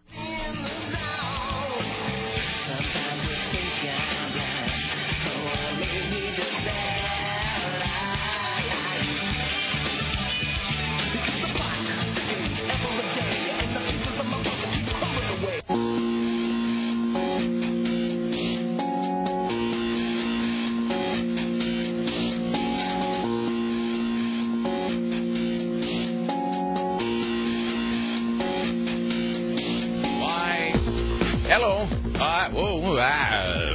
Hi there. You know, this all probably sounds perfectly normal on the air because it's processed all the hell and back. But here in the studio, my voice is going up and down like so many oral yo-yos. Wow. You should see the needle over here. Really? Is it freaking out? All right. Yeah. It sounds like I'm back to life, though. You know what it is? It sounds like my voice is back in the game. All right. Excellent. Did we figure out the heat? No, I turned the heat way down. Okay. I think that's menopause. No, because I would have menopause, too. And newsmen do not have menopause. And women do not get ulcers. Newsmen do not get menopause. That'll be your biography. That'll be the autobiography, my life in the hardscrabble world of radio news. Real men don't get menopause. The Tim Riley story. That'll be the mission statement of our new press club. Totally fantastic. I like that. And it'll be a dress code as well. Mm-hmm. All right, I think we're back to normal. Excellent. Fantastic. Let's all give it to the engineer, ladies and gentlemen. Thank you. Excellent. All right, there you go. Headphones and a screwdriver. That's all a real man needs to fix anything. All right. He didn't even need the machine that goes bing. All right. Toothpicks and duct tape. That's it. That's I'm going to reinvent the world. That would sound a little crazy. That sounded like code for I'm going to blow something it's a little kooky. Yeah, well, all engineers are at home building a thermonuclear weapon, with which they will one day destroy whole sections of humanity. They don't like to talk about it. Here's the thing. Engineers they won't ever use the phrase, I'm building a doomsday machine out loud, but it's true for all of them. It really is. I mean that as a compliment, by the way. Only the finest doomsday machines. Totally. They're like that guy from the what is that? Is it the mad scientist in the Bugs Bunny commercial where he was like the short guy with the bald head and oh my weakness, and it was like he was the Jekyll and Hyde stuff that Bugs drank and he turned into the huge green rabbit. I sound crazy right now. Here's Tim Riley at the Ministry of Truth. That was fascinating. Yes. Iraq is not even close to ending its violence. That's the word from Prime Minister al-Maliki. He was at the UN General Assembly. He says the times in Iraq, they are a-changing. Iraq, which was for the past decades being a center of tension in the region, is today qualified, and because of its material and human resources, to become a platform for regional and international economic cooperation. For compression? Iraq is becoming a center of compression. His name is al-Maliki. He says they still have Antonio Banderas is al-Maliki. They still have much to do to make Iraq stable. We believe that a state of tension and instability will, no doubt, overshadow and affect the security conditions not only in Iraq but in the region in general and the world. You know, enjoy your vacation. Ass. You know, the euphemisms continue to the state of tension, which is code for people just being blown into little shards. All right. Well, there you go. Okay, Iraq. Plenty of legs and barbecue grills over there, let me tell you. Really. The Venezuelan President Hugo Chavez rolled out the red carpet for Hollywood. Kevin Spacey is in Caracas for a 3-hour chat in a tour of Venezuela. He is one of many actors who embrace Chavez and his socialist views.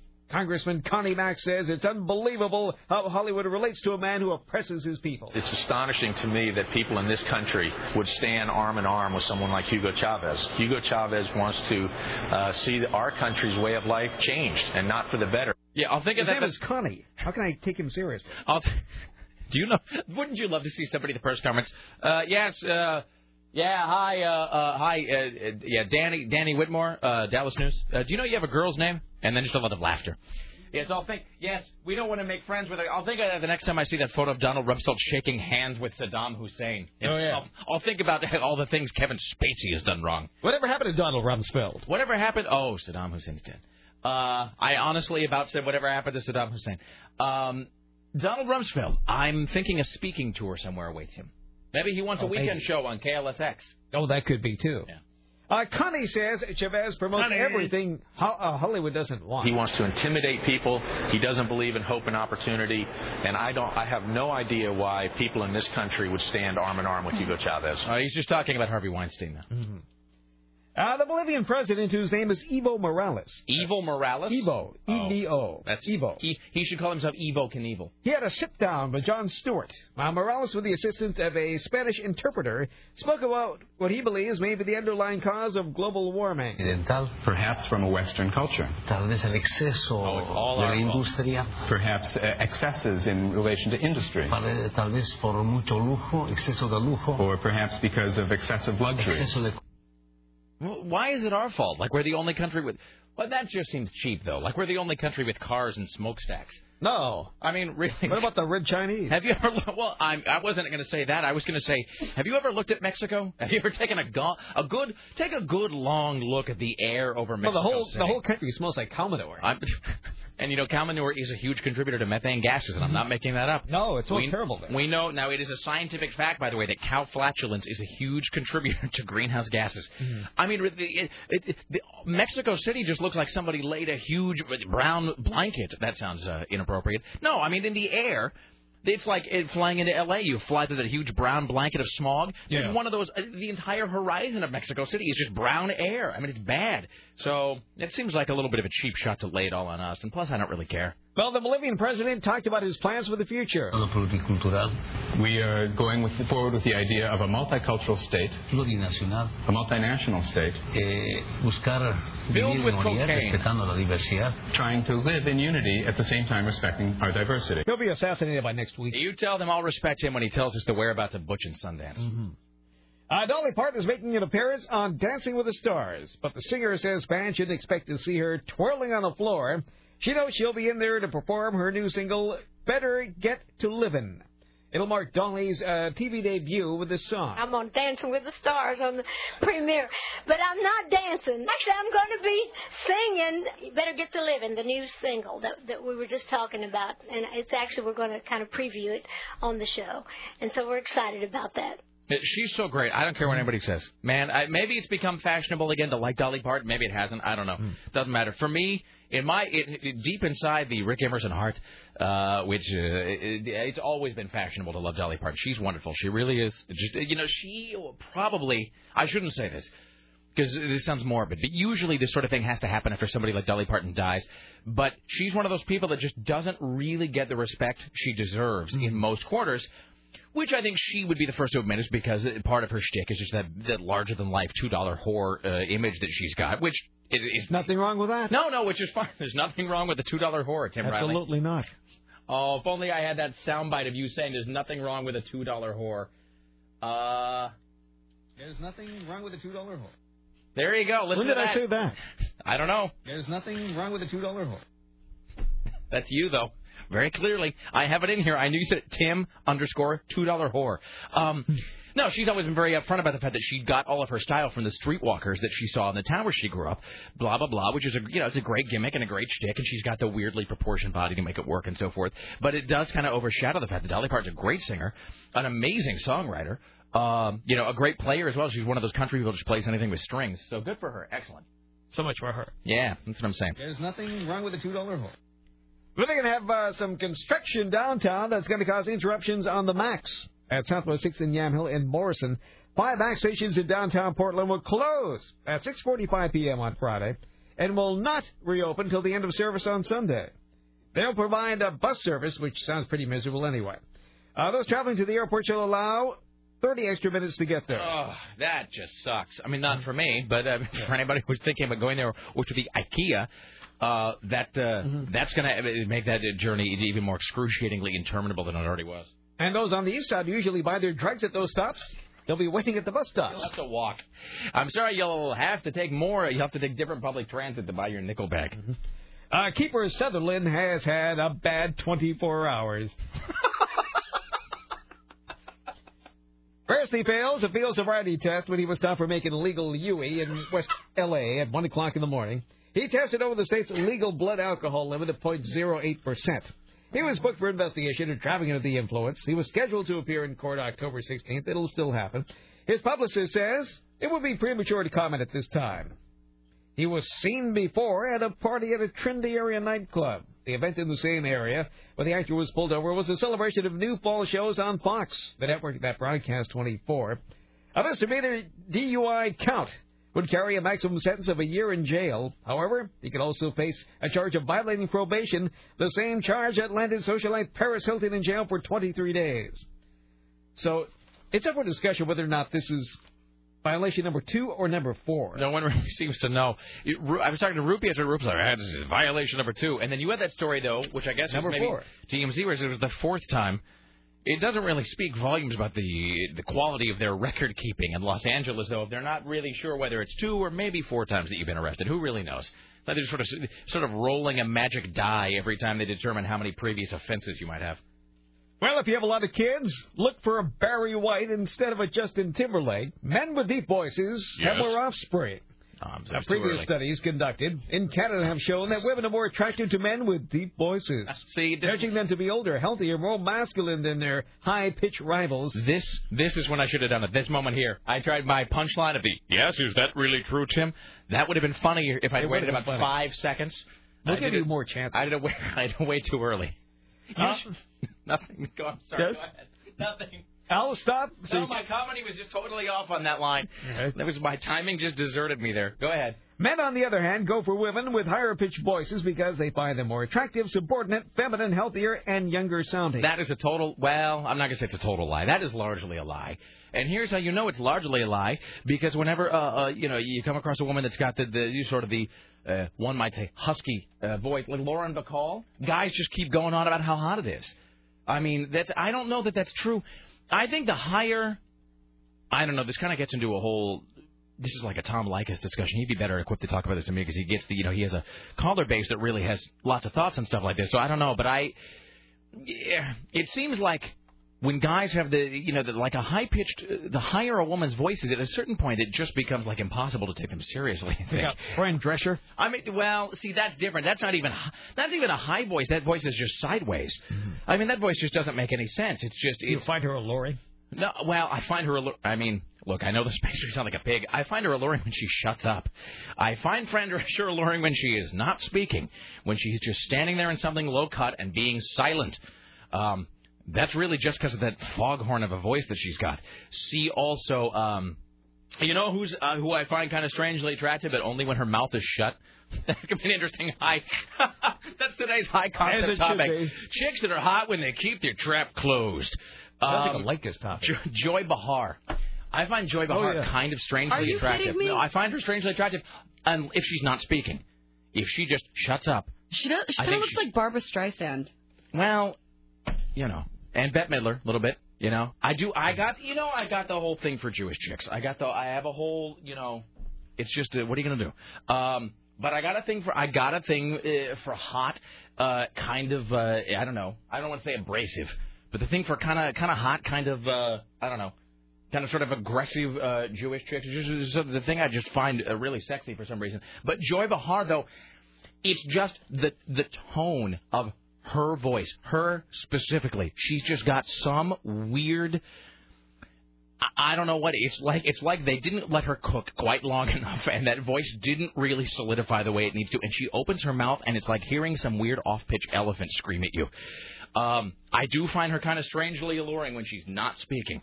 But you get a woman's, as famously illustrated in the Steve Martin movie Man with Two Brains, a woman's voice gets high enough, though, and it just becomes impossible to listen to them talk without giggling to yourself. So, yeah, I don't know. Well, whatever. Do you got a thing for guys with deep voices? Does it even matter? I don't have a thing for guys with high-pitched voices. I mean, you could, because I find you really attractive. I mean, how could you be in bed with a guy? So anyway, I mean, there's no way that you could do that. That's right, booby doctor. Talk sexy to me. I feel so dirty. Wait, hold on. I gotta keep that booby doctor sounder handy all this week because it's what's it? It's the Halo stuff. The Halo week. Hold on. Where is my booby doctor sounder? Oh, here we go. The booby doctor. It's really low. I'll have to turn this up a little bit. Where's my sounder for the booby doctor? Booby doctor is in. Yes, make sweet love to me, booby doctor.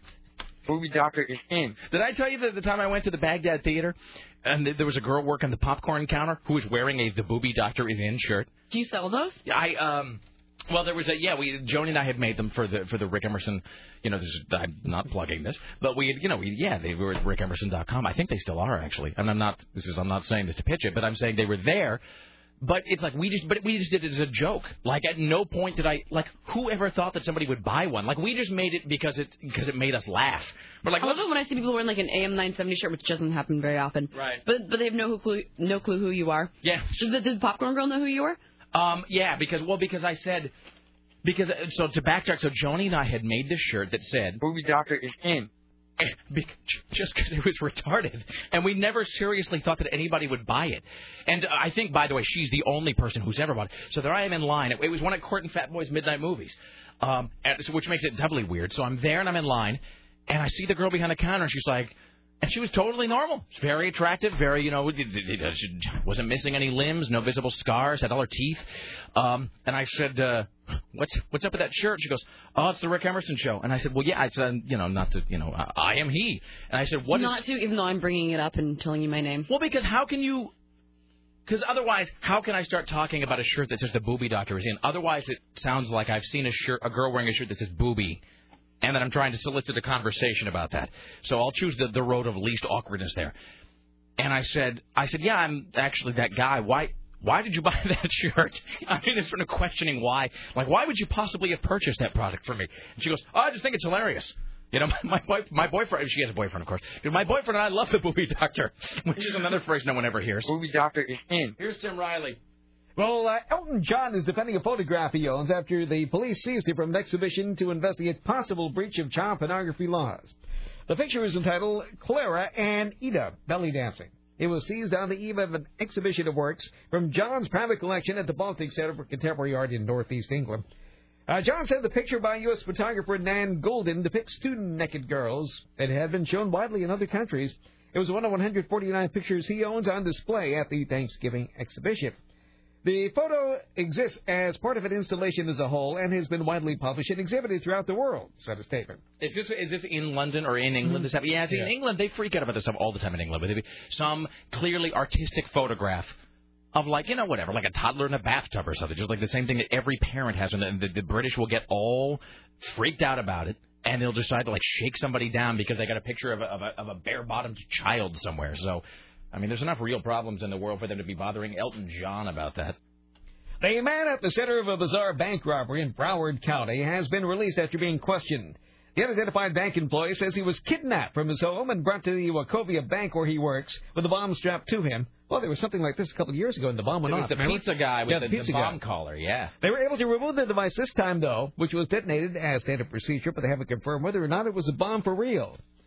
So the man can be seen tensely sitting against the wall of the building that houses the drive-in teller attendants for more than an hour with his shirt open and a wraparound device strapped to his chest. A bomb squad and officers inspected their device, and the preliminary report is that the device looked real. They have to note that he looked tense. The suspects took about $10,000 from the bank. The bank employee was not injured. Superman return star Brandon Routh is finalizing his wedding plans. According to In Touch Weekly, the 27-year-old actor is set to wed 29-year-old fiancée Courtney Ford November 24th at the Bacara Resort and Spa in Santa Barbara. Courtney Ford, you just know she's blonde. Yep. You don't even have to see a picture. I don't even know who she is. You know exactly what she looks like. Routh's television credits include Gilmore Girls, Odd Man Out, and Undressed. The Bon Jovi rocker Richie Zambora is rumored to have checked himself into rehab for a second time this year. The Star magazine says the guitarist entered a 4-week treatment program at Cirque Lodge in Sundance, Utah, where actress Lindsay Lohan had been staying in recent weeks. According to the Daily News, at last week's Save the Music benefit in New York City, Bon Jovi frontman John Bon Jovi reportedly called from the stage, Richie Zambora. Has anyone seen Richie Zambora? That's sad. That's just sad. When you're actually on stage having to solicit people to find... That's like this one time years ago, and I'm sure every DJ has this story. One time years ago, this is not when I was working with the... how do I put this? This is not when I was working with... at one point, I had a coworker who I've talked extensively about who had a coke habit and who would just vanish for days on end. Mm-hmm. This was not that. This was actually something altogether different where, like, the person who was supposed to relieve me at midnight just hadn't showed up, and that was sort of unlike them. And so it was like, 11:30, 11:45, midnight, midnight 15, midnight 30, almost 1 a.m., 1:15. And so finally, and I couldn't, call them home. This is before cell phones. Couldn't call them home. No answer at the home. There was no email, obviously. Couldn't. And so finally I just started going in there like, I forget what the guy's name even was, but I'm on the air, like, between records going, hey, so here I am playing the hits, and if you've seen John St. John, hello? If he's out there, John, are you listening? You are scheduled to work tonight. Please come in now. So, which I think everybody had that experience at least once. And I've done that once myself. I forget to turn my clock ahead. Uh-huh. So here I am out shopping, no cell phone or anything. Yeah. I turn on the station where I'm working at, and people are on the air looking for me. Well, you're supposed to be here any minute now. I just don't know. Yeah, that's exactly what it is too. Because in radio, it's always implied that, like, insert offense here. Well, that's a firing, I'm afraid. That's totally what that is. Every infraction. Like you've taken one too many piles of Post-it notes, and you're afraid that's going to be dealt with. Well, I'm afraid that's a firing. So it's good they don't have live DJs anymore because there's nobody to be late for. No, really, what is it? There's nothing. I mean, how would you even know? How would you know if anybody just flat out didn't show up to work at one of those stations? There'd be no way to detect it. Family Ties alumnus Tina Yothers is growing her family. The actress who sat in the stool right here on the beloved sitcom gave birth to a son, Jake Kaiser. People magazine reports the addition is the second for Yothers and her husband, Robert Kaiser. The couple also have a nearly 2-year-old daughter named Lily. That child was in here, and Scotty J was babysitting that kid. Is that true? I didn't realize that. Scotty, you were watching Tina Yothers' child? Mm-hmm. All right. This while Kaiser has 2 sons from a previous marriage. Yothers won the 4th season of the VH1 reality competition Celebrity Fit Club, using 42 pounds while there and dropping 5 dress sizes. She also said that her tip for weight loss is success and finding the cookie you don't like. Her tip for... Find the cookie you don't like. Oh, okay, all right. I can't even remember what her husband looked like. I can't remember anything at all. I just remember being so knocked out that she was beautiful in person because, you kind of figure that she's on Celebrity Fit Club and she's, it's Family Ties like 20 years ago. I can't even remember what that guy looked like. Well, doesn't matter. All right, so there you go. Tina Yothers. Who could be so cruel? A Southwest Washington woman is being arraigned today on charges of selling puppies that never existed. 55-year-old Vicki Lynn Huff was taking money from people trying to buy dogs after seeing an ad on the Internet. Investigators say they found money orders, fake checks, stolen electronics in her house. Huff was charged last week in Cowlitz County with forgery, theft, and possession of stolen property. They believe they've seen the scam before. People are asked to send in money, but are told the puppies died. Oh, are you kidding? Oh, that's terrible. See, I wasn't even going to be that upset about it because it's sort of an imaginary puppy mill, which is just sort of equally harmless and stupid. But that's just the saddest thing. I'm sorry. Especially from Longview. Well, what do you expect? Savages. I'm sorry, the puppy's dead. That's what makes the story unacceptable to me. At the end, it's not just that you don't get the dog that you paid the dollars for, that they tell you the dog was hit by the milk truck or something. Well, that's just wrong. All right. Yeah, F her. Roseburg is considering a new law to make it illegal to give money to beggars on the side of the street from a vehicle. The new rule will require you to legally park first before giving the beggars money. Oh, yeah, I'll make sure to go out of my way to do that. If you're begging in Roseburg, you might as well stand right in traffic. Basically, if your life has come to that you're begging in Roseburg for money, things just can't get better. That's one of, like, when I was doing the syndicated show, that's like one of like 2 markets where I had decent ratings was Roseburg. Because there's really only, there's only like two people living there, You get one of them to listen, that's a 50 share. What can you do? Nothing. I dropped the cap to my chapstick, so we're just going to continue to freestyle while I look for it. Should we wait? No, don't worry about it. I can keep up. The attorney for Idaho Senator Larry Craig says he'll try to plead not guilty for soliciting sex in the airport bathroom. In a prepared statement after a hearing, Billy Martin says he hopes the judge in the case will allow Craig to address his plea and show that he didn't do anything wrong. To plead guilty, he should have to tap out an elaborate code on the courtroom floor while wearing only like a towel or something. Oh, that could be. He should have to do the whole thing with his feet on Morse code in the bathroom of the courthouse. Or maybe he should do a tap dance on Dancing with the Stars. That's a great idea. I just came up with that. Martin said that even though the officer who arrested Craig said what he did was consistent with his idea about gay behavior, Craig only went to the bathroom at the Minneapolis-St. Paul International Airport to use the facilities. It is expected the judge will make a decision later next week. So later next week will be past the end of the month when he said he was going to quit. Yeah, it's all very well. He's probably hoping that everybody would sort of forget. That everybody's just kind of go, oh, wasn't there a guy who was going to resign? Well, whatever. Because look how quickly we moved on. Remember how this white hot the Mark Foley scandal was? And then that's just I don't even know where he is now. Did he go to jail? No. He's living in disgrace.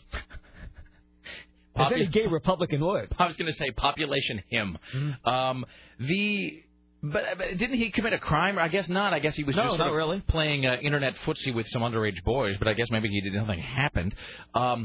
It doesn't really matter. It's funny how these people just come and go and fall right out of the public consciousness. So Larry Craig is just trying to run out of the clock, obviously, and hope. You know what he's hoping for? Here's what he's hoping. He's hoping he can delay his resignation long enough that some other Republican will get caught, like, sticking it to somebody behind the shrubs at a rest stop somewhere, and that it'll knock him off the front page, and so he can just keep his office and his perks. So there you go. Let's do a couple more, and then we'll break, and we got Lisa Goddard at 1:10. All right, let's do that. Well, that photo of Chelsea Clinton posing with the owner of a New York City Italian restaurant is giving her father, former President Bill Clinton, a case of agita. But that is a big word that doesn't mean much to anyone. The owner of the Ossobuco restaurant, Nino Samangaj, said he received a stern letter from Bill Clinton's lawyer demanding the photo be taken down. The restaurateur said the photo has been displayed alongside some others for a long time since Chelsea came to eat there many, many years ago. Love the food, and all of a sudden, after 4.5 years now, 5 years, whatever it is, they demand to remove the picture. I don't know why. He makes a plea to Bill Clinton. I really am humble and asking forgiveness if we can keep the picture. You know, sometimes you ever hear somebody with a legitimately real accent that for all the world sounds fake. Mm-hmm. It's sometimes you will hear people with an accent that is obviously genuine, and it just absolutely sounds like the guy is doing a bad, like, my brother Luigi and I, we built this restaurant from the ground up. You know, it sounds like he's like in a bad Mario Brothers film. Oh, that's wonderful. This passerby says the restaurant should be able to keep that photo up. Hundreds of New York, that's part of New York, to go in and see celebrities' photographs like all the cool steakhouses have. How about if we take a new picture of Chelsea? Maybe she doesn't like the picture. I would love her to come here, and I will have my photographer take a new picture and put a new picture on the window, I guess. We will make sexy time. Please do not tip delivery boy. Okay. That was a little Borat meets Futurama there. Let's do one more here. We'll call it an hour. All right. An elementary school has banned tag on its playground after some children complained they were being harassed or chased against their will. Chased again. I don't know why that's funny. Now, running games are still allowed as long as the students don't chase each other. Where would they be running to? Two parents complained about the ban. Let's stop. It's just too ridiculous. We have to take this one sentence at a time. Where is this? Colorado Springs, Colorado. Well, I imagine in Colorado they're a little sketchy about behavior in schools to this day, regardless. Yeah. All right, so, I wonder if you're allowed to wear anything black at all, anywhere, to school in Colorado these days. Like, what have you done? I'm not trying to be morbid, but really, what if you just decided you're just going to wear black pants, black shirt every single day and just stare at people for a while? I wonder if that gets you hauled to the principal's office and to the head shrinker. You know what I mean? All right, so they can't play tag because why? Children are being what against their what? Okay. Some children have complained they're being harassed or chased against their will. Running games are still allowed as long as students don't chase each other. I don't think that's How is that possible? That sounds like the game consists of you just running off in some direction randomly by yourself. What a sad, unenjoyable game that would be. That's not a sport. Running by yourself in a straight line toward nothing is not a sport. And I have a whole generation of warped-ass children. Scotty, this is... I wonder what Scotty thinks about this. You know what? I was just going to say, let me just, without Scotty J, please, if you could, to the... No, damn it. There we go. Scotty J. I wish I knew how to quit you. I do. Please, I kiss you on the mouth. Please let me. Good morning, Metolius. You believe his ice, ladies and gentlemen. He's our intrepid PA, Scotty J. Why, hello. Well, good afternoon, Greenhorn. I don't know if I've actually said that before. I thought that was a Western term. Or is that tin horn? I don't know, but it's a city. All right, excellent. Didn't you say that it was at your kids' goddamn school that they won't let them run anywhere?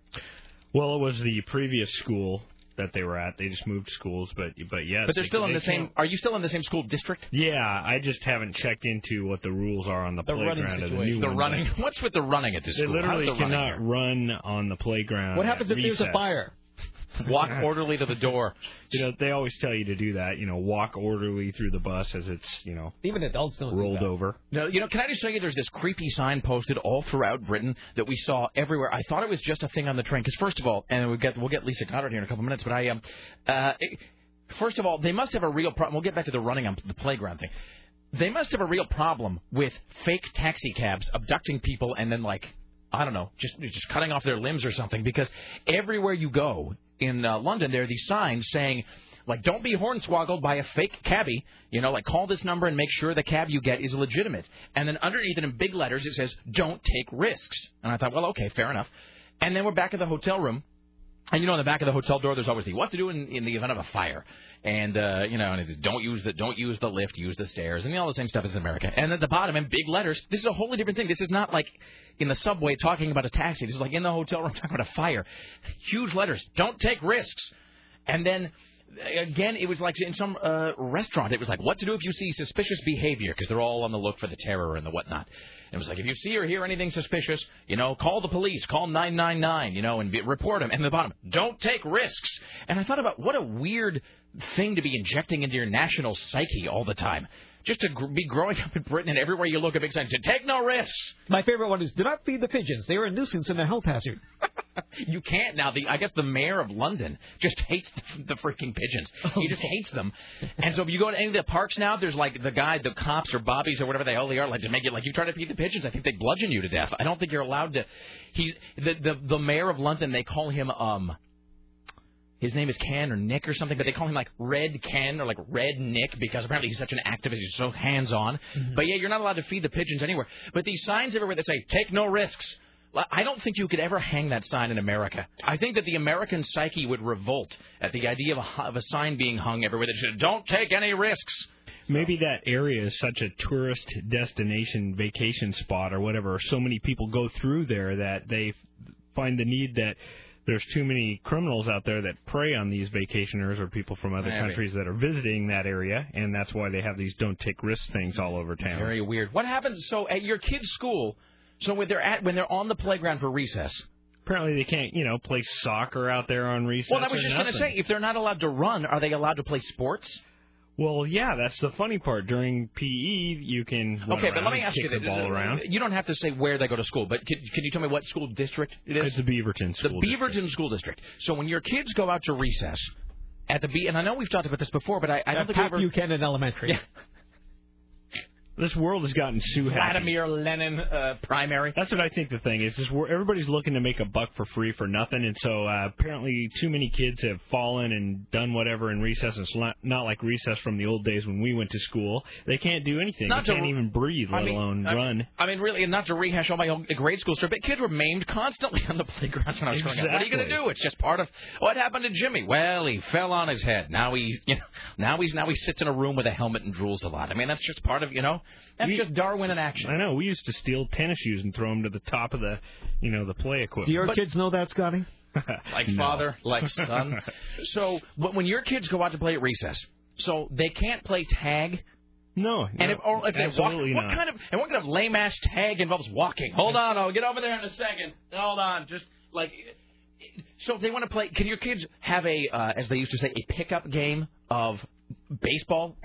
No, I think my child actually got put in timeout for running on the playground, and that's how this all. But I mean, as part of an organized sport at recess, if they say, "Look, hey, you kids, Spanky, Alfalfa, Groucho, Harpo, Chimpy, Zap, let's all get together and play basketball at recess. Won't that be a hoot?" And then they say, "Yes, it will. What a jolly good time." They're not allowed to run? No, and apparently you single file your way out to the playground, and when you're ready to go back in the building, you all get in a single file line. It sounds real military. Clutching your little red book. This is just what I've heard. Obviously, I haven't been there for a day to Okay, so you don't really know if it's happened. But this is what my son tells me. It's like military. Is there a chance that your son is over-exaggerating this because he's a sissy? It's possible. Okay, just checking. Just want to make sure. Why don't you play any sports? I'm not. Actually, he plays soccer and does the scout thing, and all that. But just during recess, they don't let him do anything, which is strange. Interesting. All right, there you go, Scotty J. Ladies and gentlemen. Let's welcome now to the Rick Emerson Show from the Hill, CNN radio correspondent to the stars here on KCMD Portland. The one and only Lisa Goddard. Why, hello. Hey, how are you guys doing? Hey, how are you? It's kind of baking my noodle to talk to you here later in the day. It's kind of freaking me out a little bit. I know, I'm freaked out as well. It's crazy. And also, I'm here on Central Time, so it's just all bizarre. I don't even know what time that is. Central Time is one of those times. Can I just say this? Central Time is sort of like those middle letters in the alphabet that you sort of have to stop and think you can't forget about. What time is it where you are? Where I am, it is 4:11. So that's 3 hours. It doesn't even sound like you. If it's 4:11, no, that's Eastern time. No, that's wrong. It's 3:11. You don't even know what you're talking about. You're I don't know high what time it is. I know. It's because half of my electronic devices have converted and half of them have not. So it depends on. 2 of my phones have the right time and my other phone has the wrong time. Let's just call it what it is. You're blind drunk. You're completely drunk right now. I am stinking drunk right now. Excellent. That's right. Excellent. Fantastic. All right. So you're in the Southdale Courthouse in Edina, Minnesota? Edina, Minnesota. That is where we are. I'm in a CNN satellite truck right now. And so, what are your impressions of the town of Edina? Edina. I'm staring straight at a super Target. That might give you a clue. It's flat. It's classic Midwest. It's rather lovely. It's a gorgeous day. Houses in this area, 3-bedroom will cost you $240 to $270. Everybody gathering at a gazebo in the park to hear a big band play, followed by the ice cream social. Right, and strangely enough, that band only trombones. And Robert, my pop culture wit is failing me. Who's the guy, the music man? Robert. Oh, come on. Me too. Robert Preston. There we go. Robert exactly. Preston leading the charge against pool halls. All right. So now the main event though. This is sort of like this Donald Trump thing that's coming to Portland that has his picture in like on the tickets. But, of course, he's not going to be there. This is the Larry Craig thing, but Larry Craig's not even there, right? That's right. That's exactly right. No, Larry Craig is not here. No, he's not. But I'll tell you, they actually set up a very large box for the media. We didn't quite need the whole thing. But they also set up a large box for protesters. For a good time, there were only 2 protesters. One fantastic 20-something-year-old dressed up as Larry Craig with a really kind of terrible wig, and then almost looking like who was it that was in The Saint at the very end of that movie? Anyway, and then the other guy dressed up as an airport policeman, and they brought out their own porcelain toilets. That was the protester block. I'm so okay, but what are they protesting again? I'm so confused because there's so many things about this one could protest. What? No, I think those guys were just looking for their own show. They said they thought that this was they were supporting Larry Craig. Actually, they were saying they thought this was a frivolous arrest by carrying a toilet around with them. Yeah, and I think what they were really doing. Truth is, turns out they have a website that is selling Larry Craig on a toilet T-shirt. Well, so I think this was a business proposition for those 2 guys. You know, in a way that is very American. It does warm my heart in a certain fashion. Anyway, did he just send his mouthpiece to his lawyer there just to say like, hey, come on, let him off? He has 2 lawyers here. He brought probably more than that, but 2 lawyers who spoke for him in court, as well as a spokeswoman. And I'll tell you, he is.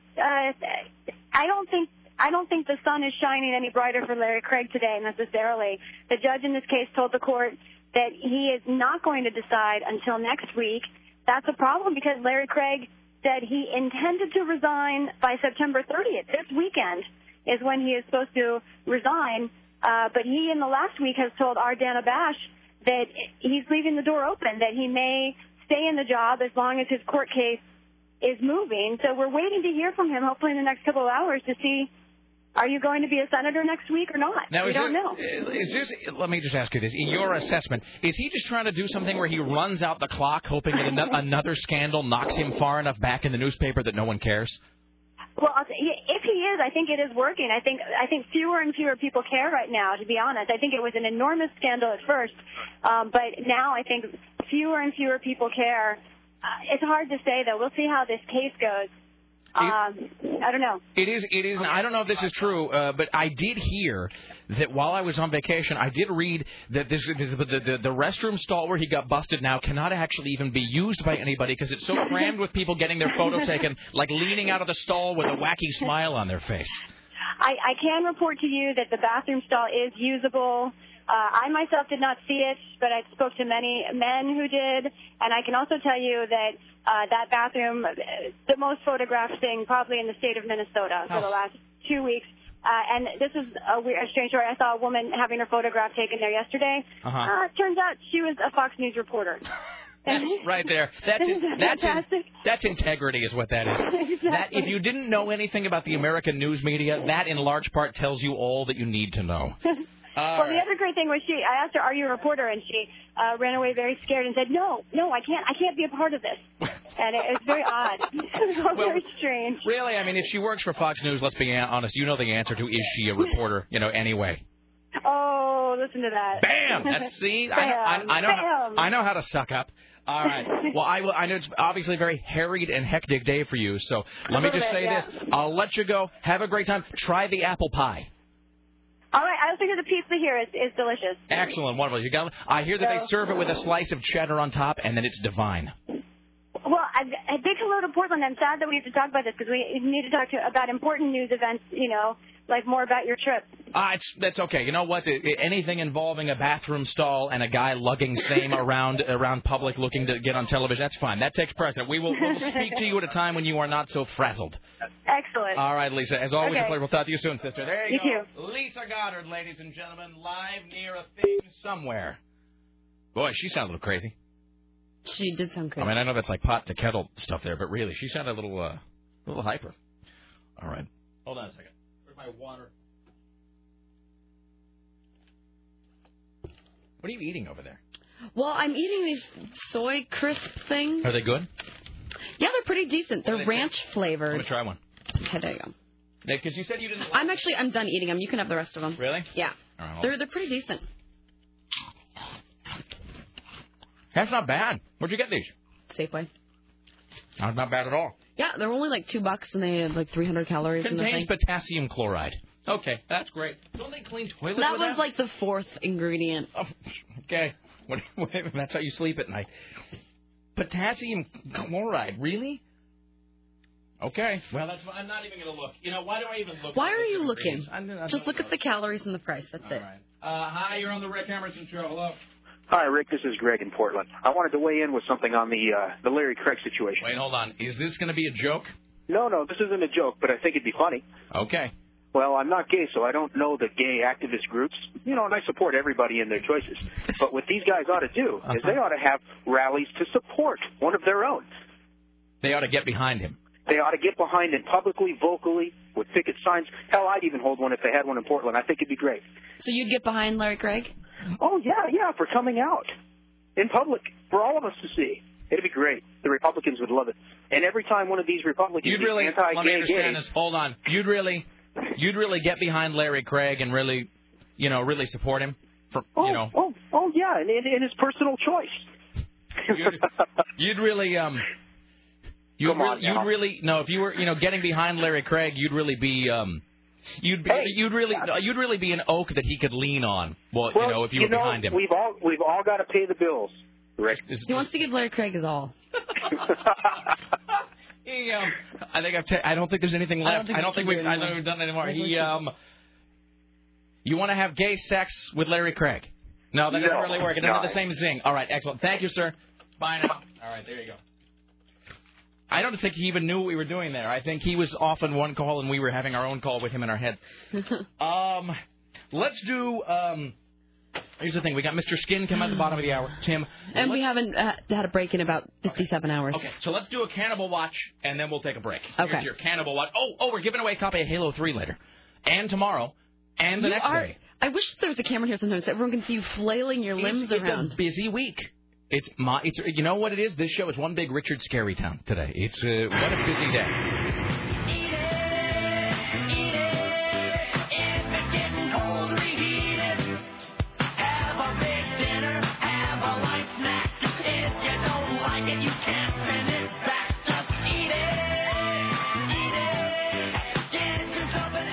No, I don't mean to be frazzled. There's just so many things to get to. Giving away a copy of Halo 3 later today. Halo 3 tomorrow. Also a Halo 3 copy going out to the Glorious Bastard of the Week. So if you are not a Glorious Bastard, you got to sign up right now at 970.am. Become an AM 970 Glorious Bastard. Your chance at winning a copy of Halo 3 this week. But we also are going to be giving away copies of Halo 3 on the air today, tomorrow, and Friday. Also, very briefly, I cannot reveal what it is until tomorrow. I can't reveal it until tomorrow, but next week we're going to be doing a damn fine giveaway.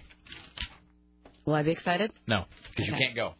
So I can't go. No, we're giving because of these. Yes, it's because of your bosoms. What? What would we possibly be giving away that your bosoms would prevent you from... I don't know, because that's the only difference between you and I. I'm not going anywhere. Why wouldn't I be able to go? Yes, we're giving away memberships to the Knights of Columbus. Doesn't make any sense at all. Because of these? That was a full-on... You know what it is? That was a full-on kitty on Arrested Development. You will not be seeing these anymore. Jesus. All right. Well, here's your Cannibal Watch. This is from Saskatchewan, Oklahoma. An Oklahoma man is facing charges for allegedly biting off and swallowing body parts from his ex-wife and her new husband, police said. Her new tasty, tasty husband.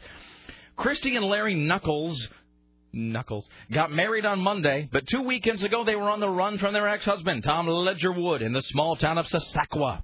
Christy Knuckles said that the two of them, it essentially sounds like a mob enforcer. This is Christy Knuckles. She's going to take you back and give you what for. Christy Knuckles said the two of them were chased down a dirt road and their car got stuck. That's when Ledgerwood and some of his friends confronted them, she said. I had some mace, she said, and I hit him right in the eye. Larry Knuckles said the two had started fighting, were rolling around inside the car when Ledgerwood began biting him. Quote, He told me, you know what that was? That's your ear, Knuckles said. And then he says, I'm going to get your other ear. Larry, how would you, the funny thing is that after that you wouldn't be able to hear his threats about what he was going to get next. Eventually you'd have to wait and it'd be like a surprise after that to see what he was going to get. Really, he can only, after biting off one ear and going for the other, that's like the last time you're going to be able to have a little warning. Larry Knuckles lost half of his left ear and the top of his right one. People were coming up behind me yelling, kill him, Larry Knuckles said. That's when Christy Knuckles said she jumped in to try to save him. Here's what you don't do, by the way. If you are fighting a guy who's just bit a dude's ears off right in front of you, I put my fingers in his mouth to pull him back, Christy Knuckles said. One chomp, and I knew my fingers were coming off. Oh, my God. Yeah. The couple eventually got the ex-husband to calm down after he swallowed her fingers and both of the guy's ears. After he had a good meal in him, he was fine. Once the carb fatigue kind of kicked in, that's when he said he'd swallowed my fingers and the other and his ears. She says, Ledgerwood, 35, is arrested and charged with 5 felonies. There you go. One chomp and I knew my fingers were coming off. Cannibal Watch. There you go. Back after this, the Rick Emerson Show. Mr. Skin and Tim Riley next.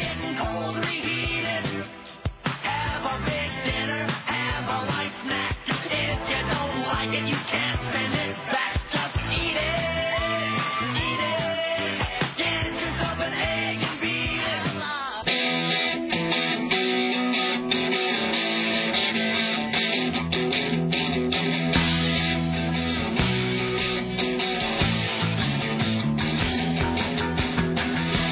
Why, hello. It's the Rick Emerson radio program. It's 503-733-2970. Are you having Oreos? Only 2. Is this because I talked about Scotty and his box of Keebler cookies? You know, he probably would have shared. I know. It'll be covered in Scotty butter. I don't want to get between that man and his food. Yeah, no. What's that? It's 503-733-2970 coming up here in just a skosh. Tim Riley, the Ministry of Truth. We'll do a Halo 3 giveaway here in just a short while. Also, Chris Sneeden from OnTheVig.com will be joining us.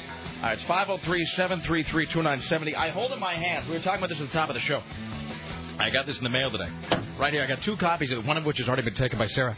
You announced that this would make you very popular with your friends, by the way. I'm sure. I have many male friends. I'm looking at this right here. This is the Mr. Skin's Skintastic video guide, which really is wonderful. I mean, it's got large, easy-to-read print, too. It's got every movie you could conceivably think of that features some kind of nudity. It's got the name. Here, I'm opening to it literally just to a random page here. Right here, random page 254. Poison Ivy 2.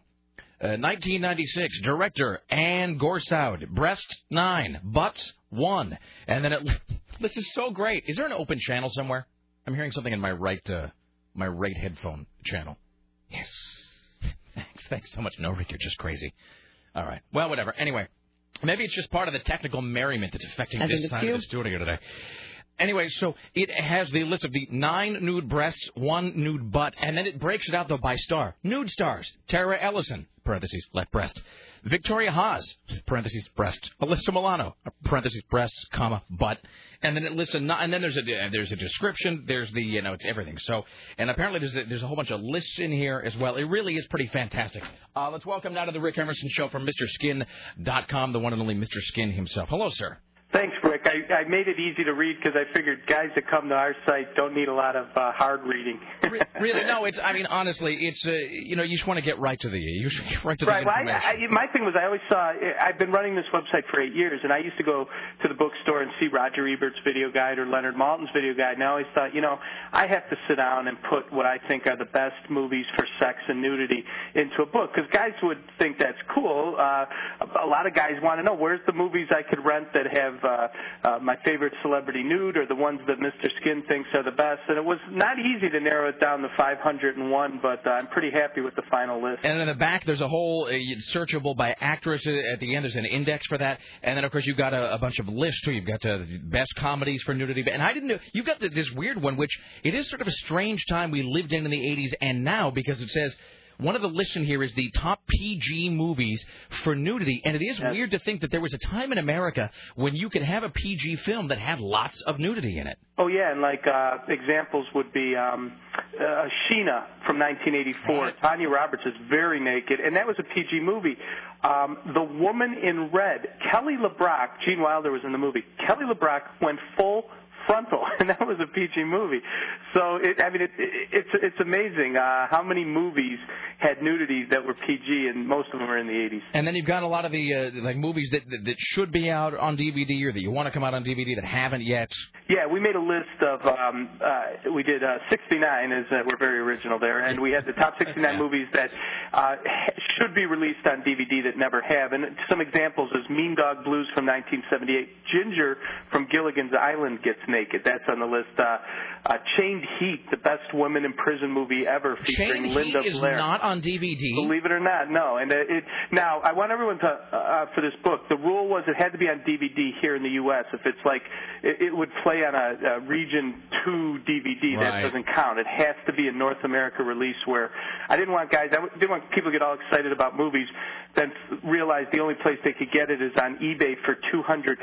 It had to be stuff you could find at Netflix or Blockbuster. You really are doing. You're doing the Lord's work. So really thanks, Rick. Well, what's out this week that people ought to be caring about? Well, definitely the big news is that Knocked Up is out on DVD this week. It's the movie that not only did I personally love, but it personally featured MrSkin.com in there, so I have to make that caveat. But there's good nudity. An hour and 29 minutes in, Stormy Daniels and Nautica Thorne, they play strippers in Vegas. They're topless. A girl named Emerson Riley at the hour and 11-minute mark shows breasts after a earthquake. So Knocked Up is out on DVD, and you could see MrSkin.com in the movie. So Excellent. That's cool. And then finally, if you're a fan of X-Files, I know a lot of guys were fans of the show with David Duchovny and Gillian Anderson. Well, Dana Scully, Gillian Anderson, has a movie called Closure, which is out on DVD this week. And believe it or not, she is topless. And I know a lot of guys are fans of hers and probably don't know that this. Why was I not aware of this? How did I not know this was happening? No, I could tell you the boobs are out there, and it's the new movie's called Closure. It's a brand new release, and you could see Dana Scully topless. Definitely check that one out. Excellent. And is the book out now? Yes, it's in stores now, or you could go to Amazon.com. It's called Mr. Skin's Skintastic Video Guide. Excellent. Mr. Skin from MrSkin.com. As always, a pleasure, my friend. Thanks so much, Rick. I appreciate it. There you go. Mr. Skin, ladies and gentlemen. God bless him. That's a good man. Right here, because it features movies such as Please Don't Eat My Mother from 1972, featuring 8 breasts, 3 butts, and 4 of the other business. Apparently some sort of, not a porn film, because he doesn't do those, but apparently it's some sort of softcore. Softcore, I don't think softcore exists anymore. Softcore is this genre of film that I think ended in the mid to early, or in the early to mid 90s. I think with the rise of the internet, I think that softcore stopped happening because now you could just get porn. I think softcore basically was for people who didn't have access to full-on porn. You either lived in a state where they couldn't sell it, like Utah, or you didn't, you couldn't buy it. Your wife would find it, or whatever. No porn store near your house, and so you'd have to. But like HBO and Cinemax didn't want to sully themselves by showing full-on porn, so they would split the difference by showing these softcore films, which is lots of nudity and then lots of sex, but no actual close-ups of the actual business going on. And so this is a softcore take on Little Shop of Horrors. Apparently, it's just Little Shop of Horrors. That's a cheap joke. Hi, you're on the Rick Emerson Show. Hello. Good afternoon. Hello, sir. How is everybody? Well, let's see. Yeah, I know. Hey, Rick, listen, on behalf of many of your fans, but more importantly, Sarah's fans, it's time to make a meeting of the minds here. Okay, Sarah, is this going to be creepy? Not at all. Not at all, because I speak for many of the listeners, and I'm entirely likely I speak for you. Yeah, okay. Sarah needs to go on to Michigan today. I don't understand why. What do you mean? Well, do you mean hold on? Do you mean that she needs to visit the site, or she needs to be featured on the site? I need to see her boobs. That's it. Yeah, that's not creepy at all. I know. And thanks for saying that you need to speak, that you speak for me when you say that too. I appreciate that. I just thought I'd throw that baby in there. I got a little sexual tension in there, Rick. I got to tell you. Here's the next sound you hear will be the sound of the call ending. Thanks. Bye now. You know, in my own defense, I asked him twice if he was going to be creepy, and I should have known when his response was, "No, it won't be creepy. I speak for lots of the listeners here." Because Lord knows speaking for lots of the listeners precludes it being creepy or weird. Let's talk to a woman. I can't eat these Oreos. But oh, my God. Hi, Judy. Is it Judy? Look at the screen. Judy, what's up, sister? How you doing? Oh, my God.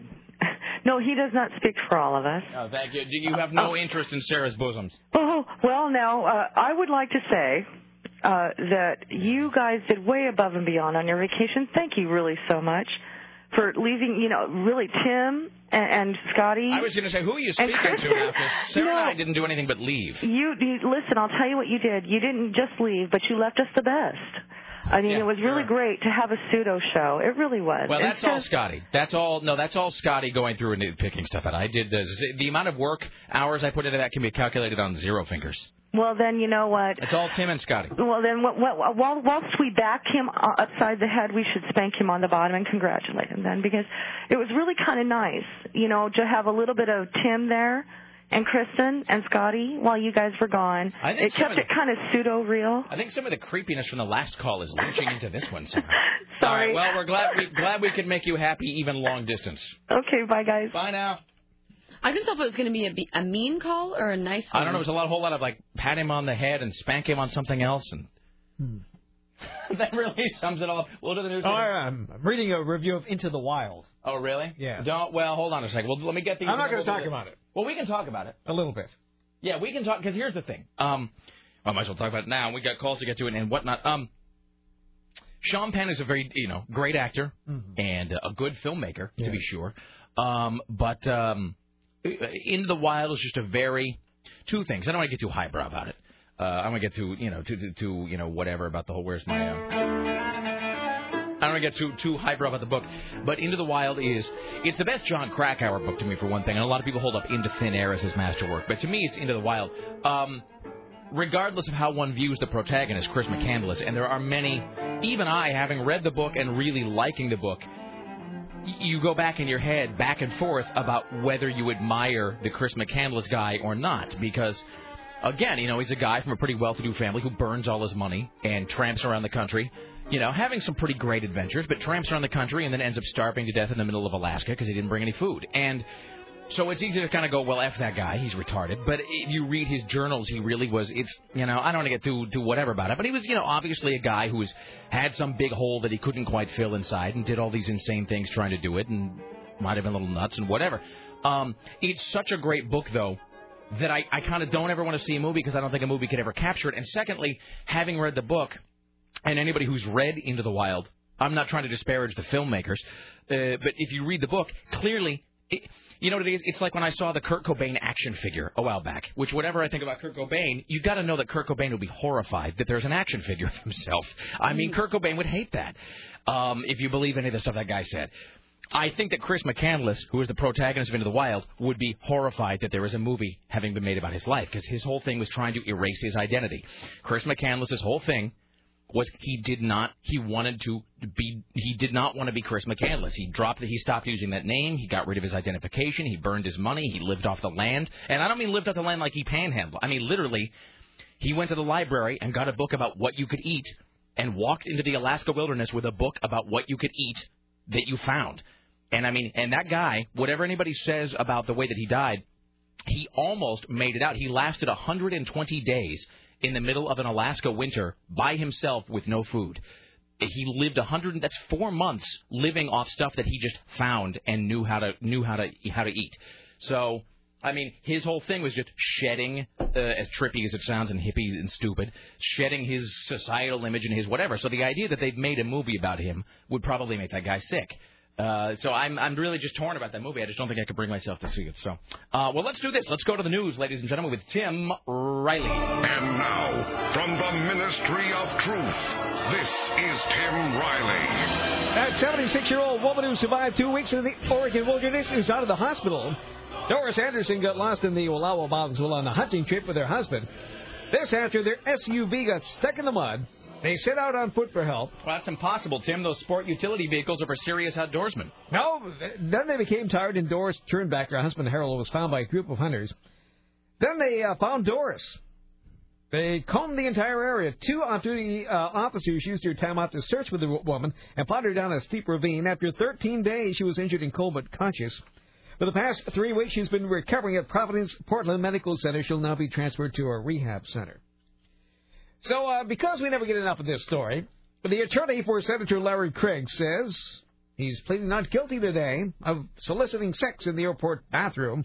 In a prepared statement after the hearing, Billy Martin, his attorney, so great, says he hopes the judge in the case will allow Craig to withdraw his plea. We are arguing, and we hope that this judge, Judge Porter, will look at our argument and make a determination that no matter what Senator Craig attempted to do to make this go away, what he did was not a crime. Yes, the slimy lawyer said the senator was not in the airport bathroom for anything other than using the facility. While they may be consistent with what the officer says is behavior that he recognizes, Senator Larry Craig denies that he went into that restroom for anything other than to go to the restroom. God, the politicians lie. I'm just going to say. With a straight face over and over and over again. Are any of them any use at all? No, the answer to that is no. Bring out a firing squad. Let's put an end to this. That's Tim Riley who said that. We're speaking euphemistically. Yes, we are. We never want that to happen. No, people should use the restroom in peace. We wish, of course, a long and safe life to everyone. We're speaking many more bowel movements to Senator Craig. He hopes the judge will allow the senator to change his plea. We're hopeful that the court will agree with our arguments. If the judge agrees and he allows the senator to withdraw that guilty plea, we will be back here in this courthouse to enter a plea of not guilty. Yeah, whatever. And for whatever reason, the airport spokesman for the Minneapolis-St. Paul International Airport has been consulted on this. He said Senator Craig had time to look at how he would plead to disorderly conduct charges. The defendant unequivocally pled guilty to the crime of disorderly conduct. The plea was made voluntarily, accurately, and intelligently. That's Minneapolis-St. Paul International Airport spokesman Patrick Hogan. I mean, you really don't get much more straightforward than that. No. Hey, are you guilty of trying to get it on by the guy in the bathroom? Yes or no? I mean, yes. Okay, done. There you go. He said the senator took responsibility for what happened. In pleading guilty to the charge, the defendant knowingly accepted responsibility and culpability for his actions in a restroom at Minneapolis-St. Paul International Airport. Expected to take Craig was responsibility. told of his rights when arrested. He was advised to discuss any concerns with an attorney if he so chose. After careful consideration, the defendant calculatingly entered a plea of guilty. Well, so there you go. He's a slimy lawyer, slimy politicians. Of course, he's not going to take responsibility for his actions. Why would he possibly need to do that? So, all right. I mean, the politicians don't need to take responsibility for getting us into a damn fool war. Why would they need to take responsibility for something that happened in a bathroom? Seriously. We'll get a couple of these. Hi, you're on the Rick Emerson Show. What's up? Hey, buddy. Hey. Actually, the longer I sat on hold, the more I thought this is a stupid call. But as long as it doesn't involve making one of us strip off on a website for your viewing pleasure, it's going to be okay. What's up? Okay, in the Mr. Skin book, it states that there are 9 breasts. Now, was that going to be 4 sets and 1 solo, or is that you with me? No, they're uneven ones because it'll say like left breast or right breast. Is this like a Lifetime mastectomy movie we're talking about? I don't understand. Seriously, I mean, what do you? Oh, you mean the only one is visible? Gotcha. Like in Cafe Flesh, there are 15 breasts and 8 butts. Okay, yeah, so you only see one of them. Maybe she's leaning around a corner or something. Yes, her profile. This is, Sarah, by the way, this is what it's like to be a man. You're actually sitting there wondering about how the extra breast, the odd and end breast, ended up being seen. That's another thing you're actually worried about. So, don't get me wrong, sir. I'm with you on that. I worry about these things as well. Okay. All right. So don't feel like you're a bad person at all. Okay. So what's the answer? What was the question? What was the question again? It said there's 9 breasts. What movie are we talking about?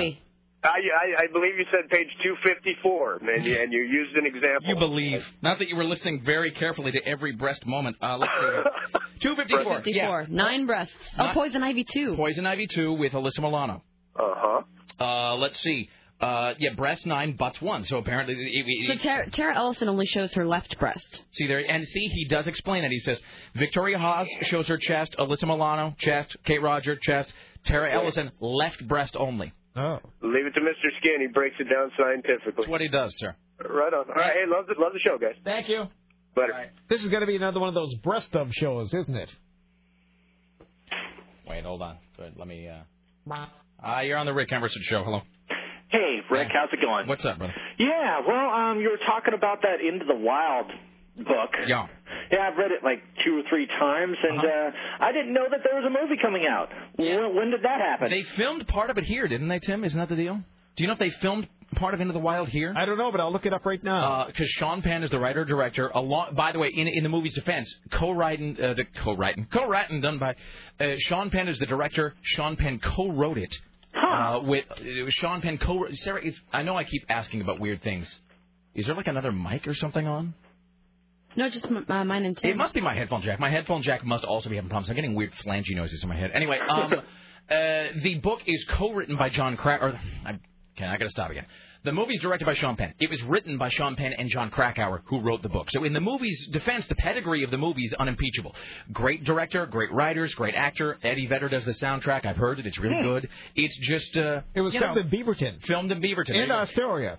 In the desert of California. Because he did spend a lot of time traveling through the Northwest. Obviously, he had to get to Alaska at one point, but he traveled... the entire, all the way through the Southwest, through California, to Mexico, through Texas, back east, through Montana, through Oregon, to Alaska, back to the Southeast, back to Alaska. So I know they filmed a lot of it here, yeah. Yeah, well, what I really liked about that book is that the author actually ties in some of his own experiences. Right. He was talking about climbing Mount McKinley. Yeah. And he was just sitting in a tent just thinking about stuff, and he sparked a bowl and his victory dance because he was down by a lot of harsh weather, and he was just like, well, I'll just smoke this now. Here's this amazing thing about Into the Wild. At one section of the book, the author, John Krakauer, ties in the Chris McCandless story by relating a story from his own, the author's own youth. And he talks about going to climb this thing called Devil's Thumb. Oh, yeah. Which is like in Alaska or someplace. It's some godforsaken, like you don't ever want to go there, ice mountain. But he climbed with all this hubris of youth. He's like, I will go climb this mountain as a 21-year-old man. And he very nearly died. So he tells this story in Into the Wild, which came out in about 92. Mm-hmm. He tells this story in Into the Wild about, well, when I, the author, was a younger man, I nearly died climbing this Devil's Thumb, mountain, and that taught me that, you can't let hubris, let you take these incredible risks. The funny thing about that is, a couple of years later, he, John Krakauer, took the biggest risk of all by trying to climb Mount Everest and came within like a whisker of dying, which is what that Into Thin Air book is about. So he clearly, that's a lesson that those guys don't learn very easily. Yeah, it's climbing Mount Everest. That's just something that rich people do just to as their street cred. Dude, I read Into Thin Air and my wife does a little bit of climbing mountains. Nothing ever on that scale. But about every 30 pages in Into Thin Air, I would just turn to her and I'm like, if you ever tell me that you want to climb a big mountain like this, like that's it, we're done. Like I will never. There's just no way. It is just the most colossally stupid. As Krakauer himself now will tell you, he's done interviews, and he's like, hey, if you know anybody who says they're going to climb Mount Everest, he's like, why don't you have them come talk to me? And he's like, I'll tell you what it's like to see a guy's limb snap off from frostbite, like right in front of you. And he's like, just don't do it. On the plane ride from London to Cincinnati, this is totally true. On the plane ride from London to Cincinnati last week, I was sitting next to a woman who was making preparations to climb Mount Everest next year with some friends of hers. And I didn't say anything. I didn't want to be the idiot running my mouth, because what do I know? But, man, that whole time I was like, do you know that 1 in 4 people who climb Mount Everest die? Yes. When you get up to what possible sport could you take part in? 1 in 4 people who do this die. Well, sign me up. Who does that? Well, I've watched the Discovery and History Channel, all those things all the time, and every once in a while they have a show about climbing Mount Everest, and the people that live, they hold up their hand and they only have 3 fingers. And pretty much all of the remnants of people climbing up there is like piles and piles of oxygen bottles. And bodies, by the way. Yep. Because if you die there, they leave you there. They don't bring you down. Yeah, there's no way to get a helicopter up there, so they can't bring anybody down. And when you're up like 50,000 feet up in the air and you can't even breathe, who wants to drag a body down? I'm with you. Thank you, my friend. Thank you, Rick. All right, ladies and gentlemen, let's go. News breaking now. Tim Riley with breaking news. Mistrial. A mistrial has been declared in the murder trial of music producer Phil Spector. Are you kidding me? It is a mistrial. He was on trial in Los Angeles for the shooting death of actress Lena Clarkson in his home in 2003. The judge in the case declared a mistrial moments ago after the jury deadlocked on the verdict. And Jim Roop is out sick today. Darn it all to heck. It says right here, Jim Roop, homesick. That's what happens every time there's a big story. Jim Roop, this is your fault. What about that British lady who doesn't like you? A mistrial. That is insane. I'm doing exactly the same thing everybody did during OJ. That just means that he's free? What does no, that mean? because it's not an acquittal. No. They can retry you on a mistrial. It's a hung jury. They can retry you. It's not an acquittal. An acquittal is like, we don't find you, we find you de facto innocent.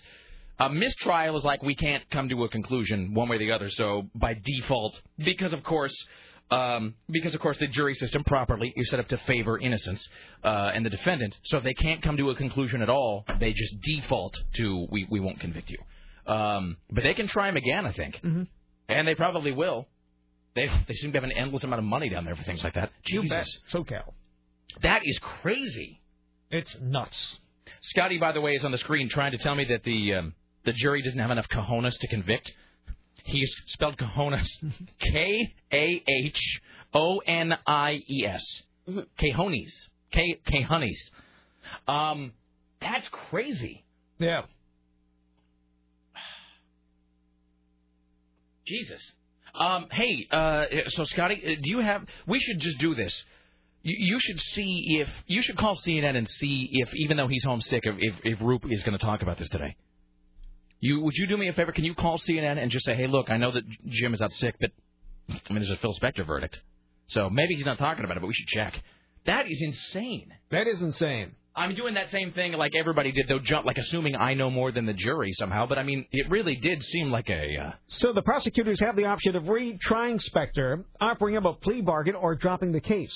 If convicted of second-degree murder, Spector faces 15 years to life in prison, plus a possible added 10 years for use of a firearm. Is it possible for a celebrity to be convicted of anything in California? Really? He's an evil man. He's crazy. He's a crazy man, I'll give you that. He certainly seems crazy and fixated on firearms and had a dead actress in his house. And a guy said, hey, yes, he told me he'd shot somebody. Really, what is it that you need to get a conviction down there?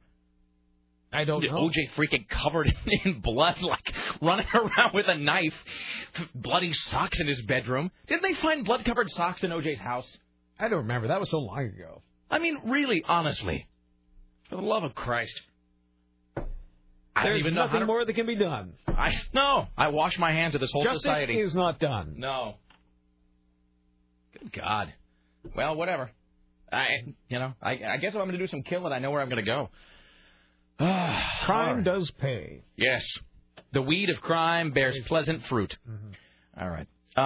Anyway, Chris Needham is here from OnTheVig.com. We'll talk to him in just a few. More from Tim Riley. Next hour, giving away a copy of Halo 3. Yes, you heard me.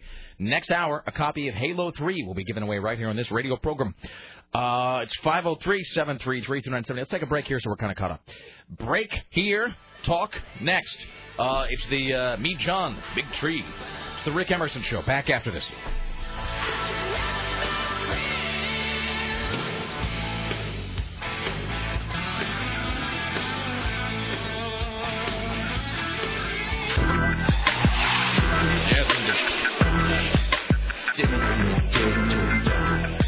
All right, 503-733-2978. Let me just read to you from page from Mr. Skintastic Video Guide, page 146. The plot of Full Body Massage is deceptively simple. Mimi Rogers savors a leisurely review of highlights from her erotically charged lifetime. Well, stop. Don't do that. While reclining naked on a massage table and being given a massage by Brian Brown. The greatest aspect of this modern classic, he says, is that it doesn't matter at what point of the movie you hit play. It's all naked Mimi Rogers all the time. So, there you go. Anyway. It's 503-733-2970. We are now joined on the Rick Emerson program by our good friend Chris Sneathan of OnTheVig.com. Why, hello, sir. How are you? Hello. I am excellent. How are you? Vig is like, isn't that juice or something? Like interest when you borrow money from a gangster? It is. It's like an Elmore Leonard thing? Yeah, that's one vision of it. The VIG is the commission that a bookie charges on a wager, generally about 10%. Should I be reading something sorted or seedy into the name of your website? Or is it just like the only thing that was left was every URL? Everything else. Every random conglomerate, meatfarm.com or whatever, they were all taken. And it was less than 10 letters. And so I was like, well, that's that. No, it's just, I talked about this on my blog the other day that for me, it's just kind of a lifestyle thing where you're kind of living off the grid and living, like you said earlier, off the fat of the land a little bit, and that's kind of what I'm trying to do. So excellent. We'll talk about a whole bunch of stuff here in a second. I got Scotty. What Mimi Rogers movie was that again? Demanding to know. I'll tell you in just a moment, Scotty. Scotty J. I wish I knew how to quit you. Please, can I kiss you on the mouth? Please let me. Good morning, Metolius.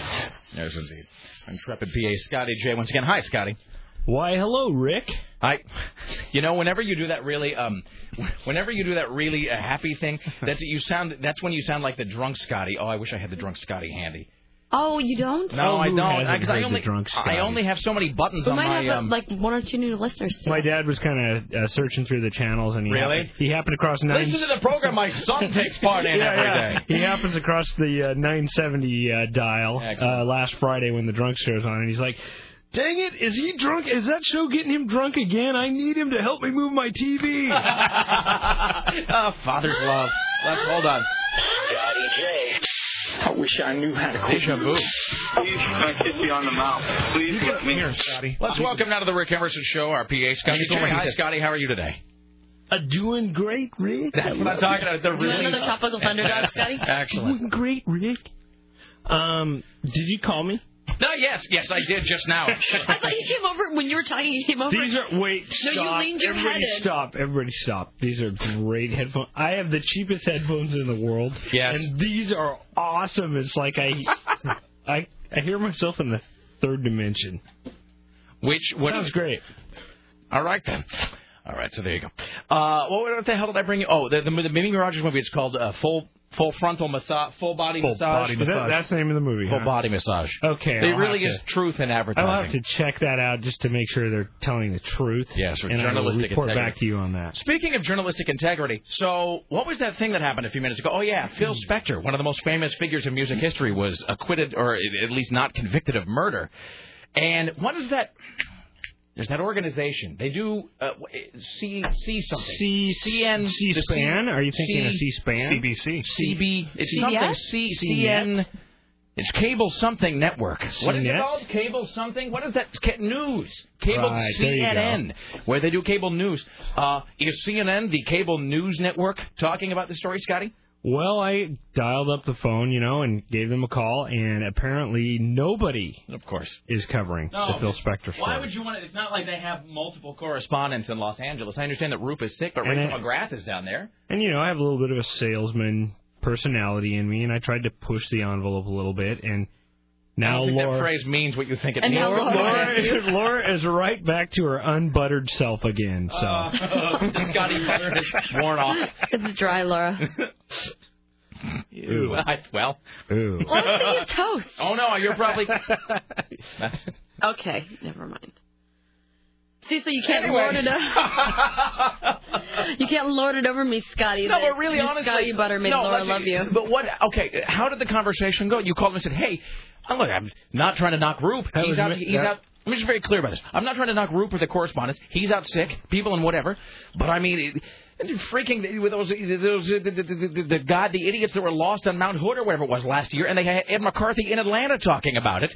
And it's not even a national story, really. This is Phil Spector, and they can't see their way clear to like somebody giving us 12 seconds on a phone to talk about it. Well, apparently, if you call in sick and you're the only guy in the whole organization, it's on there's CNN.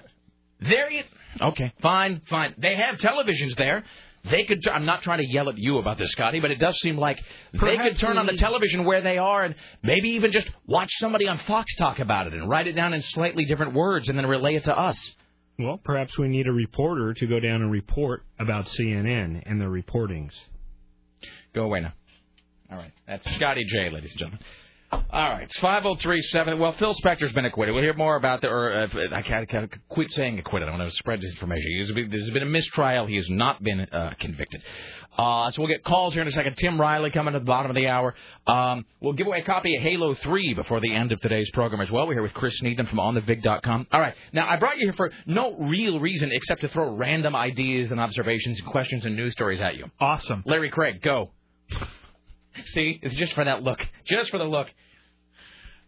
So is Larry Craig has hired that Billy Martin dude, and near as I can tell, Billy Martin this summer is 0 for 2. This was going to be his big breakout summer. He was going to get Michael Vick off. No, you're kidding me, really? No, he's Michael Vick's attorney. Are you kidding me? No, I'm not. That just gives it a whole different level of absurdity. Yeah, well, so, Michael Vick gets brought up on charges in Virginia, yada, yada, yada. Billy Martin comes out, and he goes and hires Billy Martin, and ESPN and everyone just blows up and says, gosh, he's bringing out the big guns. Yeah. And all of a sudden, for whatever reason, Billy didn't understand that his client was irredeemably hosed. There was just no way. Somebody didn't understand that all of Michael's friends would all say, "Gosh, if I'm, Michael cut all of his friends loose and just said, you know what, you're on your own, I'm on my own." All of his friends flipped. Yeah. And Billy didn't expect that for some reason. Of course, who could have seen that coming? I thought we'd be with each other through thick and thin. Hello. So that whole thing goes down, and then right at the time when Michael Vick pleads guilty, then the Larry Craig thing comes down, and then Craig goes out and hires Billy Martin to represent him because now Billy Martin's the A-list. He's the new Johnny Cochran. Did he just, except without the winning part, did he just see them? Did he just see his name in the newspaper? Go, that guy. He looks pleasing on camera. Up until this point, Billy Martin's been a pretty darn good attorney and has been well known within legal circles as competent isn't the right word. No, I mean, it'd be like a guy who's going to go out there, who's going to win the case. Right, and now he's going to explode on the national scene. He's going to be the new big guy. Yeah. The new, Lee Bailey or whoever. And now he's 0 for 2. Is that Lee Bailey dead? I think he might be dead. I think he's still alive. I think the Dream Team is No, they're only missing one. No, Shapiro? Who's dead? Somebody from the Dream Team is dead. Cochran. Well, no, not Cochran. Somebody who's not Cochran. I thought somebody died before Johnny Cochran. Up until this moment, I forgot that Johnny Cochran was dead.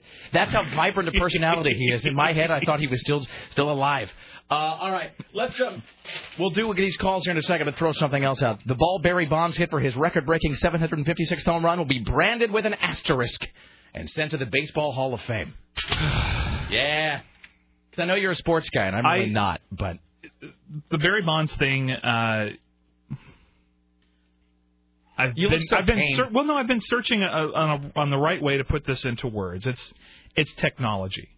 We'll go back through history and we'll say Babe Ruth had access to technology that was not available to guys previous to him. Maris had access, and it's compared to stuff that's today. It's all sticks and stones. Well, it's an exponential growth. Exactly, like the Moore's law of performance enhancing whatever. Exactly, yeah. But the example that I use is Gatorade.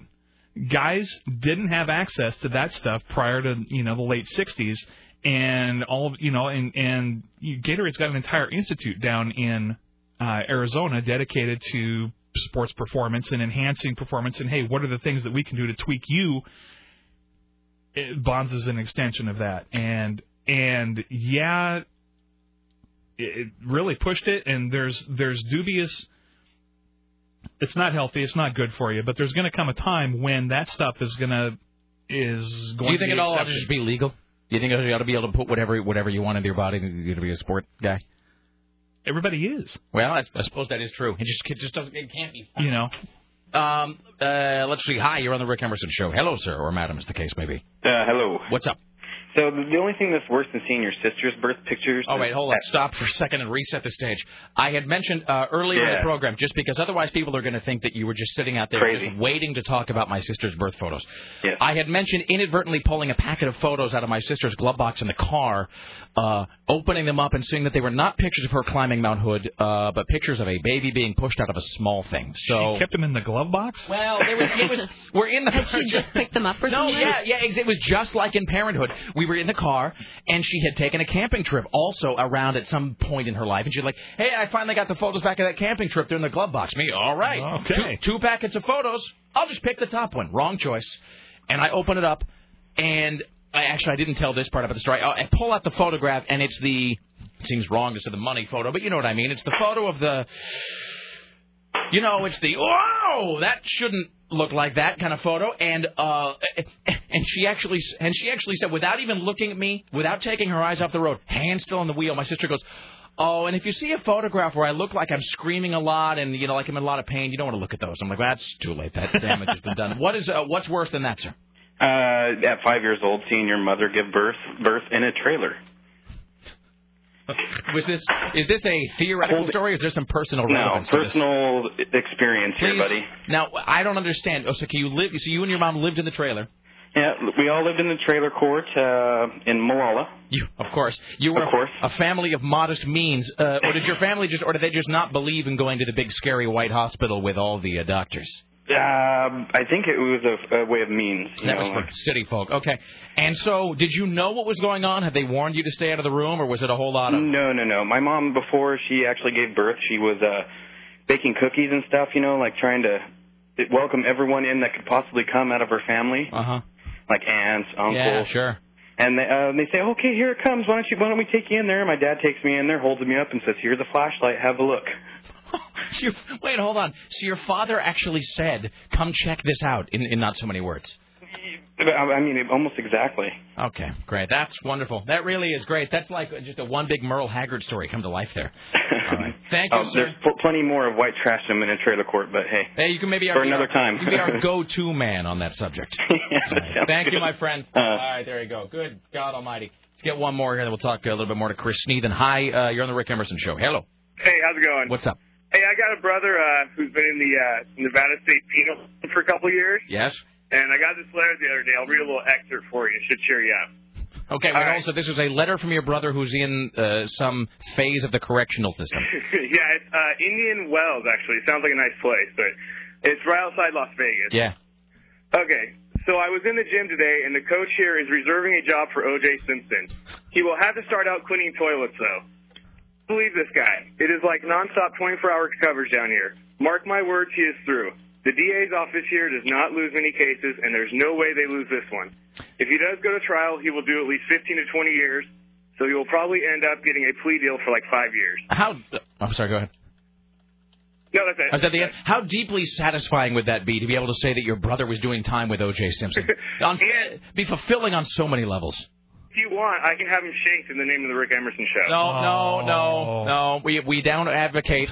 We are not in favor of shanking. We are amused by it, but we are not in favor of it, sir. But I think. How about a rough up then? Well, that's fine. You do that. You do that. I'll make sure it's a carton of Cools. Okay. Excellent. All right. Thank you, my friend. Thank you. All right, there you go. O.J. Simpson. I spent a weekend in the Maricopa County Jail along with Sammy the Bull Gravano back in the day. Okay, well let's stop and take these one at a time. Yes. Is that where Sheriff Joe Arpaio? Yeah, and he's the guy sheriff with the pink underwear, the green baloney, and the tent. He's the Buford Pusser of the prison world, right? Betcha. And he's the one that wanted Paris Hilton. And he's kind of a media whore, but he's the one who puts him in pink jumpsuits and they're in a tent and you get like slop to eat. Yep.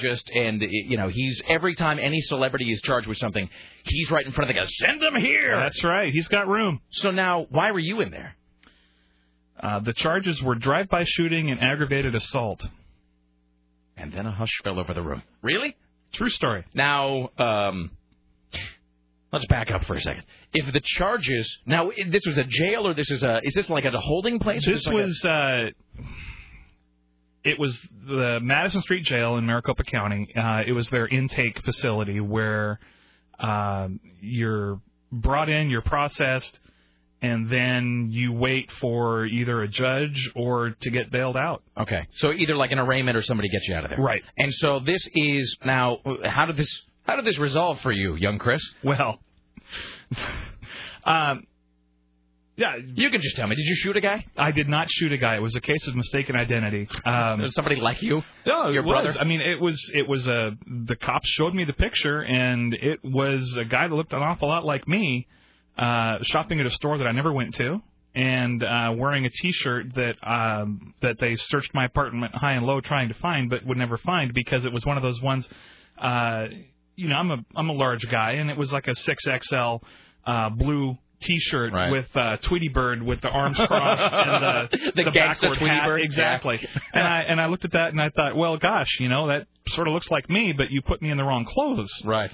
And so, yada yada yada. They kicked me loose. This is the initial questioning.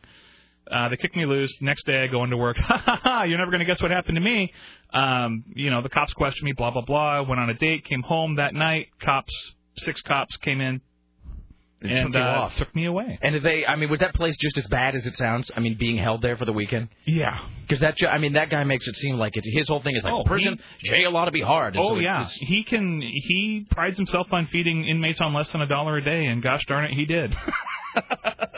Fantastic. I mean, not for you, well, clearly. No, but the best part of this whole story was 6-7 years ago. Sarah and I sharing this look like a whole, is Chris Neither a man with a past? And so Sammy the Bull Gravano was the guy who flipped on Gotti. Yes. Sammy the Bull at the time. Did you see him? Did you talk to him? I did not see him. They keep him. Once I lawyered up, and my family, God bless them, came heavy. The treatment, all of a sudden I was put to the front of the line for everything. Right. And so they put me off in my own special little place until we could get everything sorted out Monday morning, because this all happened on a Friday night. So Friday, Saturday, Sunday, and then half of Monday, I'm sitting there cooling my jets among guys who were a very, very interesting cross-section. Looking for a place to take out their resentment on society as a whole. Yeah. So, but I did a couple of weeks later. I was working for the phone company, and a guy called in, and he was a guard at the Madison Street Jail, and I said, told him my story, and he mentioned that he had escorted Sammy the Bull a couple of times, and he had this great story about these guys. Sammy the Bull's in this room, and it's a an 8x10 room with a big glass window so that guards and whatnot can look in, make sure you're not trading anything. And so anyway, these two guys walk by. Sammy the Bull and his lawyer are in this room, in this conference room. Right. And these two guys walk by, and they're like, "Oh, hey, Sammy the Bull," and they start talking smack to Sammy the Bull, and so they keep walking, and they go down and do their business, whatever, with their visitors, and then they come back. Sammy's still in the conference room, and they start talking smack again, and all of a sudden, Sammy just comes unhinged, comes at the window, starts pounding on the glass. "I'm Sammy the freaking Bull. I'm gonna rip your head off." Blah blah blah, and And Sammy the Bull is decided that I'm a marked man now. Not me, but these two guys. And that's a guy who spent a whole lot of his life putting ice picks into guys' ears. Like in a movie theater. So anyway, the guy said that he did have to go issue them some new underwear. Jesus. All right, we take a break. We'll come back. We're talking to Chris Neithan from OnTheVig.com. Tim Riley around the corner with more news. And I will. We're kind of doing a little call and response thing today, where I throw questions out and you give me the thoughts off the top of your head. Cool. I've been building up to one. We'll do that around the corner. Excellent. It's 503-733-2970. Also, Halo 3 going out the door, as they say, before the top of the hour. Stay there. Rick Emerson Show on AM 970. Solid State Radio.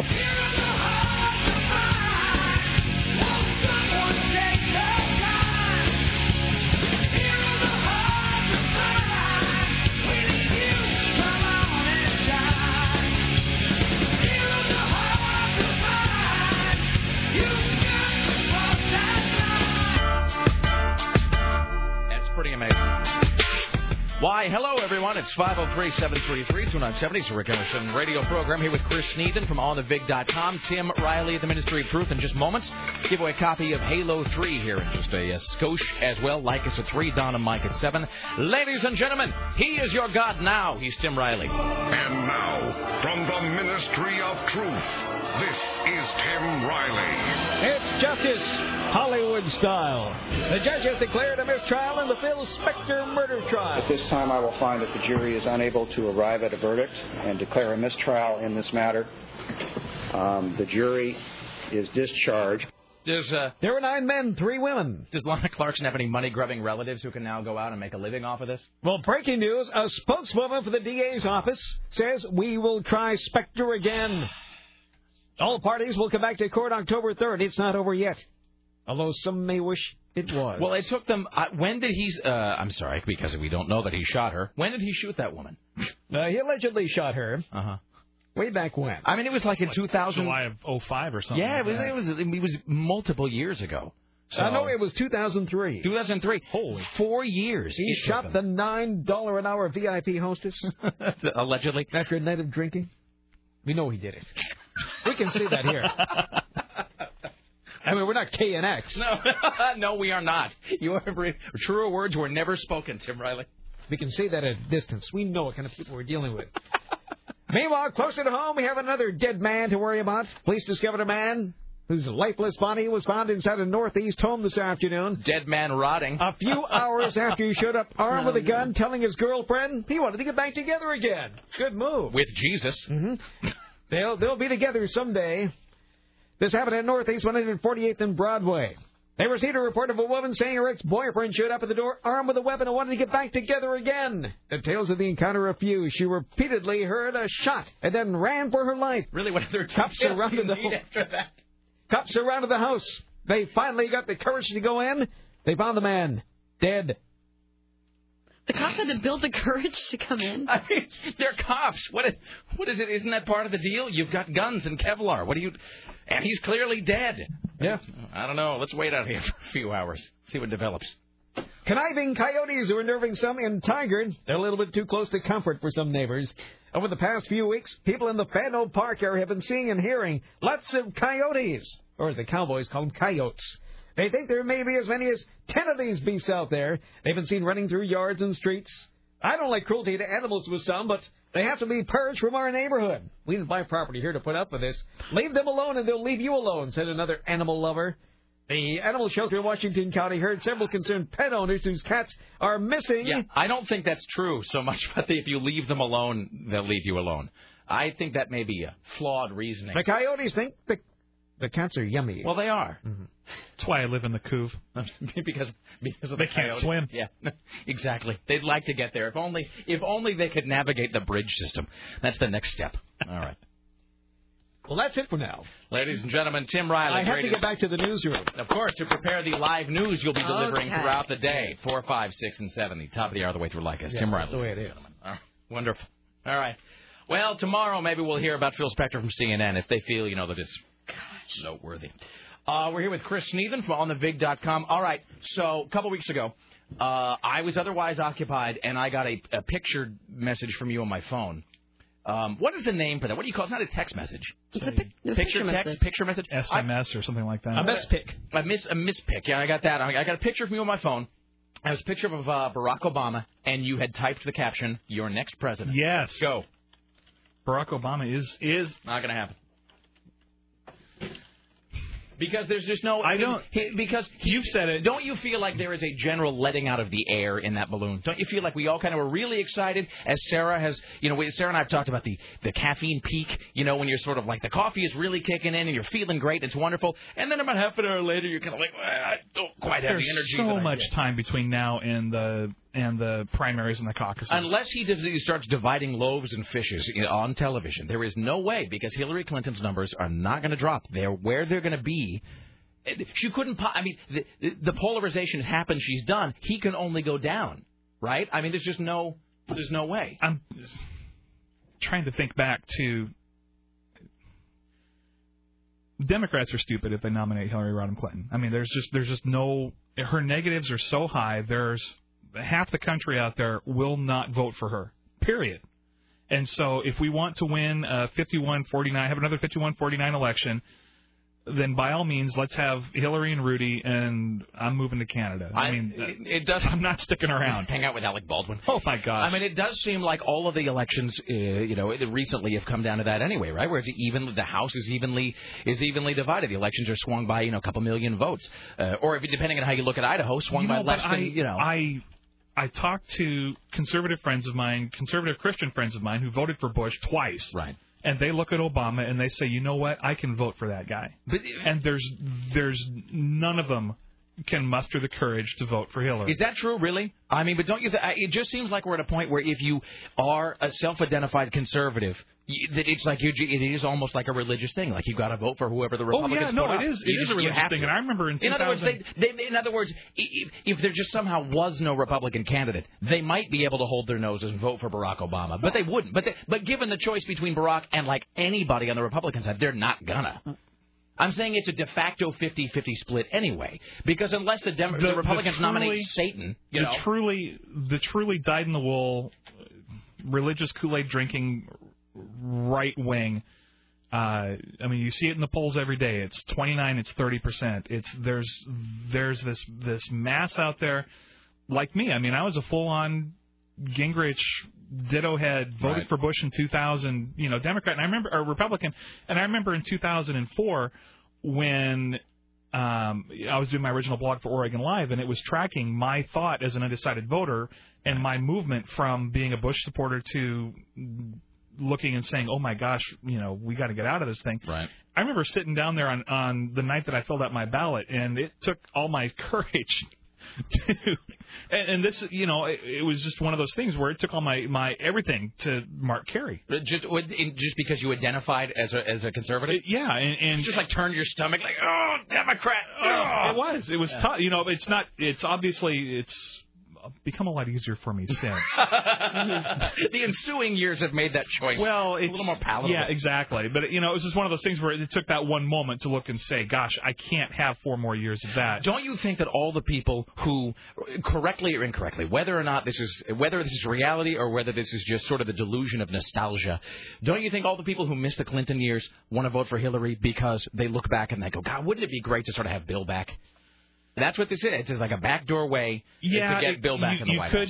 You could be right, and I think that there's a lot of that sentiment, but I think that there's still a lot of folks, even on the Democratic side, who look and say, the Clinton years for me is a real big blind spot because, again, from like 93 until 2004. You were obsessed with the ring of death around Hillary. Gosh, about the many people they'd had killed over the years. Sure. Yeah. Oh, sure. And so, so I look back on the Clinton years, and I you mentioned Bill Clinton, and like I say, it's this blank spot for me because I remember listening to Rush and listening to all those guys, and I'm not afraid to admit it, and believing all of that stuff. And so once you look and you say, gosh, maybe I was wrong about that, it's tough to go back and reconstruct. Sure, I guess that's true. That's a fair point, what actually. Happened. It's a fair point because it's like, when I'll look back on...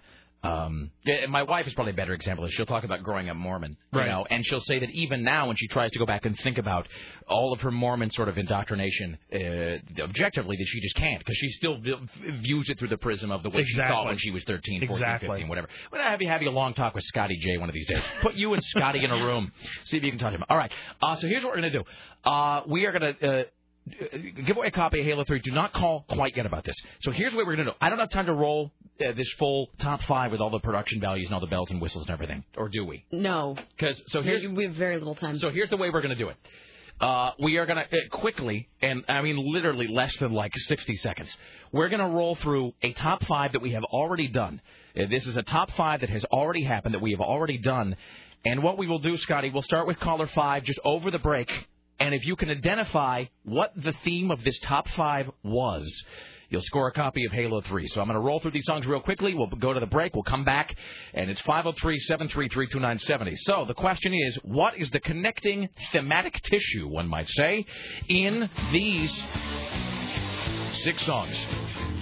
Song number 6, honorable mention, Spinal Tap. and Hellhole. Song number 6 is Spinal Tap and Hellhole. Song number 5, Mother Love Bone, Captain High Top. Mother Love Bone, Captain High Top is song number 5. Number 4 is The Who. Won't Get Fooled Again, I say, realizing that I'm really just badly reconstructing some KGON giveaway mechanism. Song number 3, Achilles' Last Stand by Led Zeppelin. This is like a My Three Songs sort of thing, but without any sort of wit behind it. Song number 2, as Scotty would say, Voodoo Chili by Jimi Hendrix. Scotty J's Voodoo Chili by Jimi Hendrix. And song number 1, AC/DC's Have a Drink on Me. There you go. All right, we will now at this point take caller number 5, 503-733-2970. 503-733-2970. If you know what the theme of that top 5 was when we did it a few weeks back, score yourself a copy of Halo 3. Yes, indeed, that's exactly what it was, sir. Copy of Halo 3 in your hot little hand. 503-733-2970. Back after this with Chris Needham. Your phone calls will wrap it all up next. Stay there.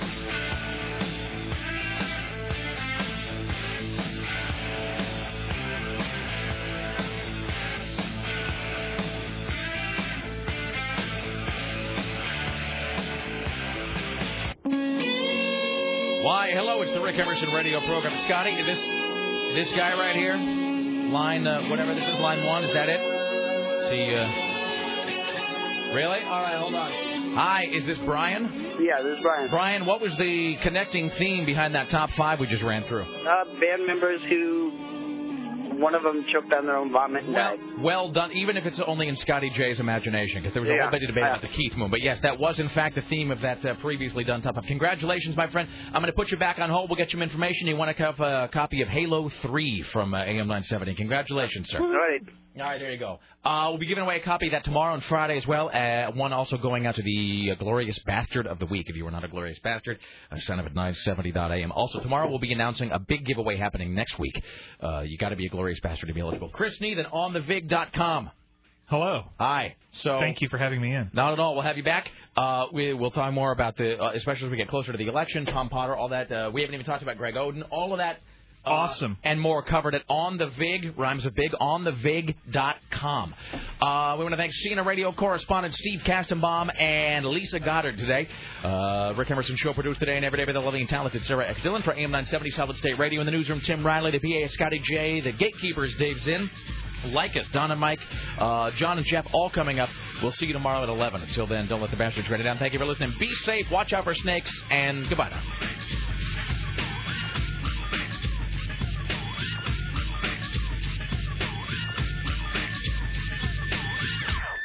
Laura is right back to her unbuttered self again. So.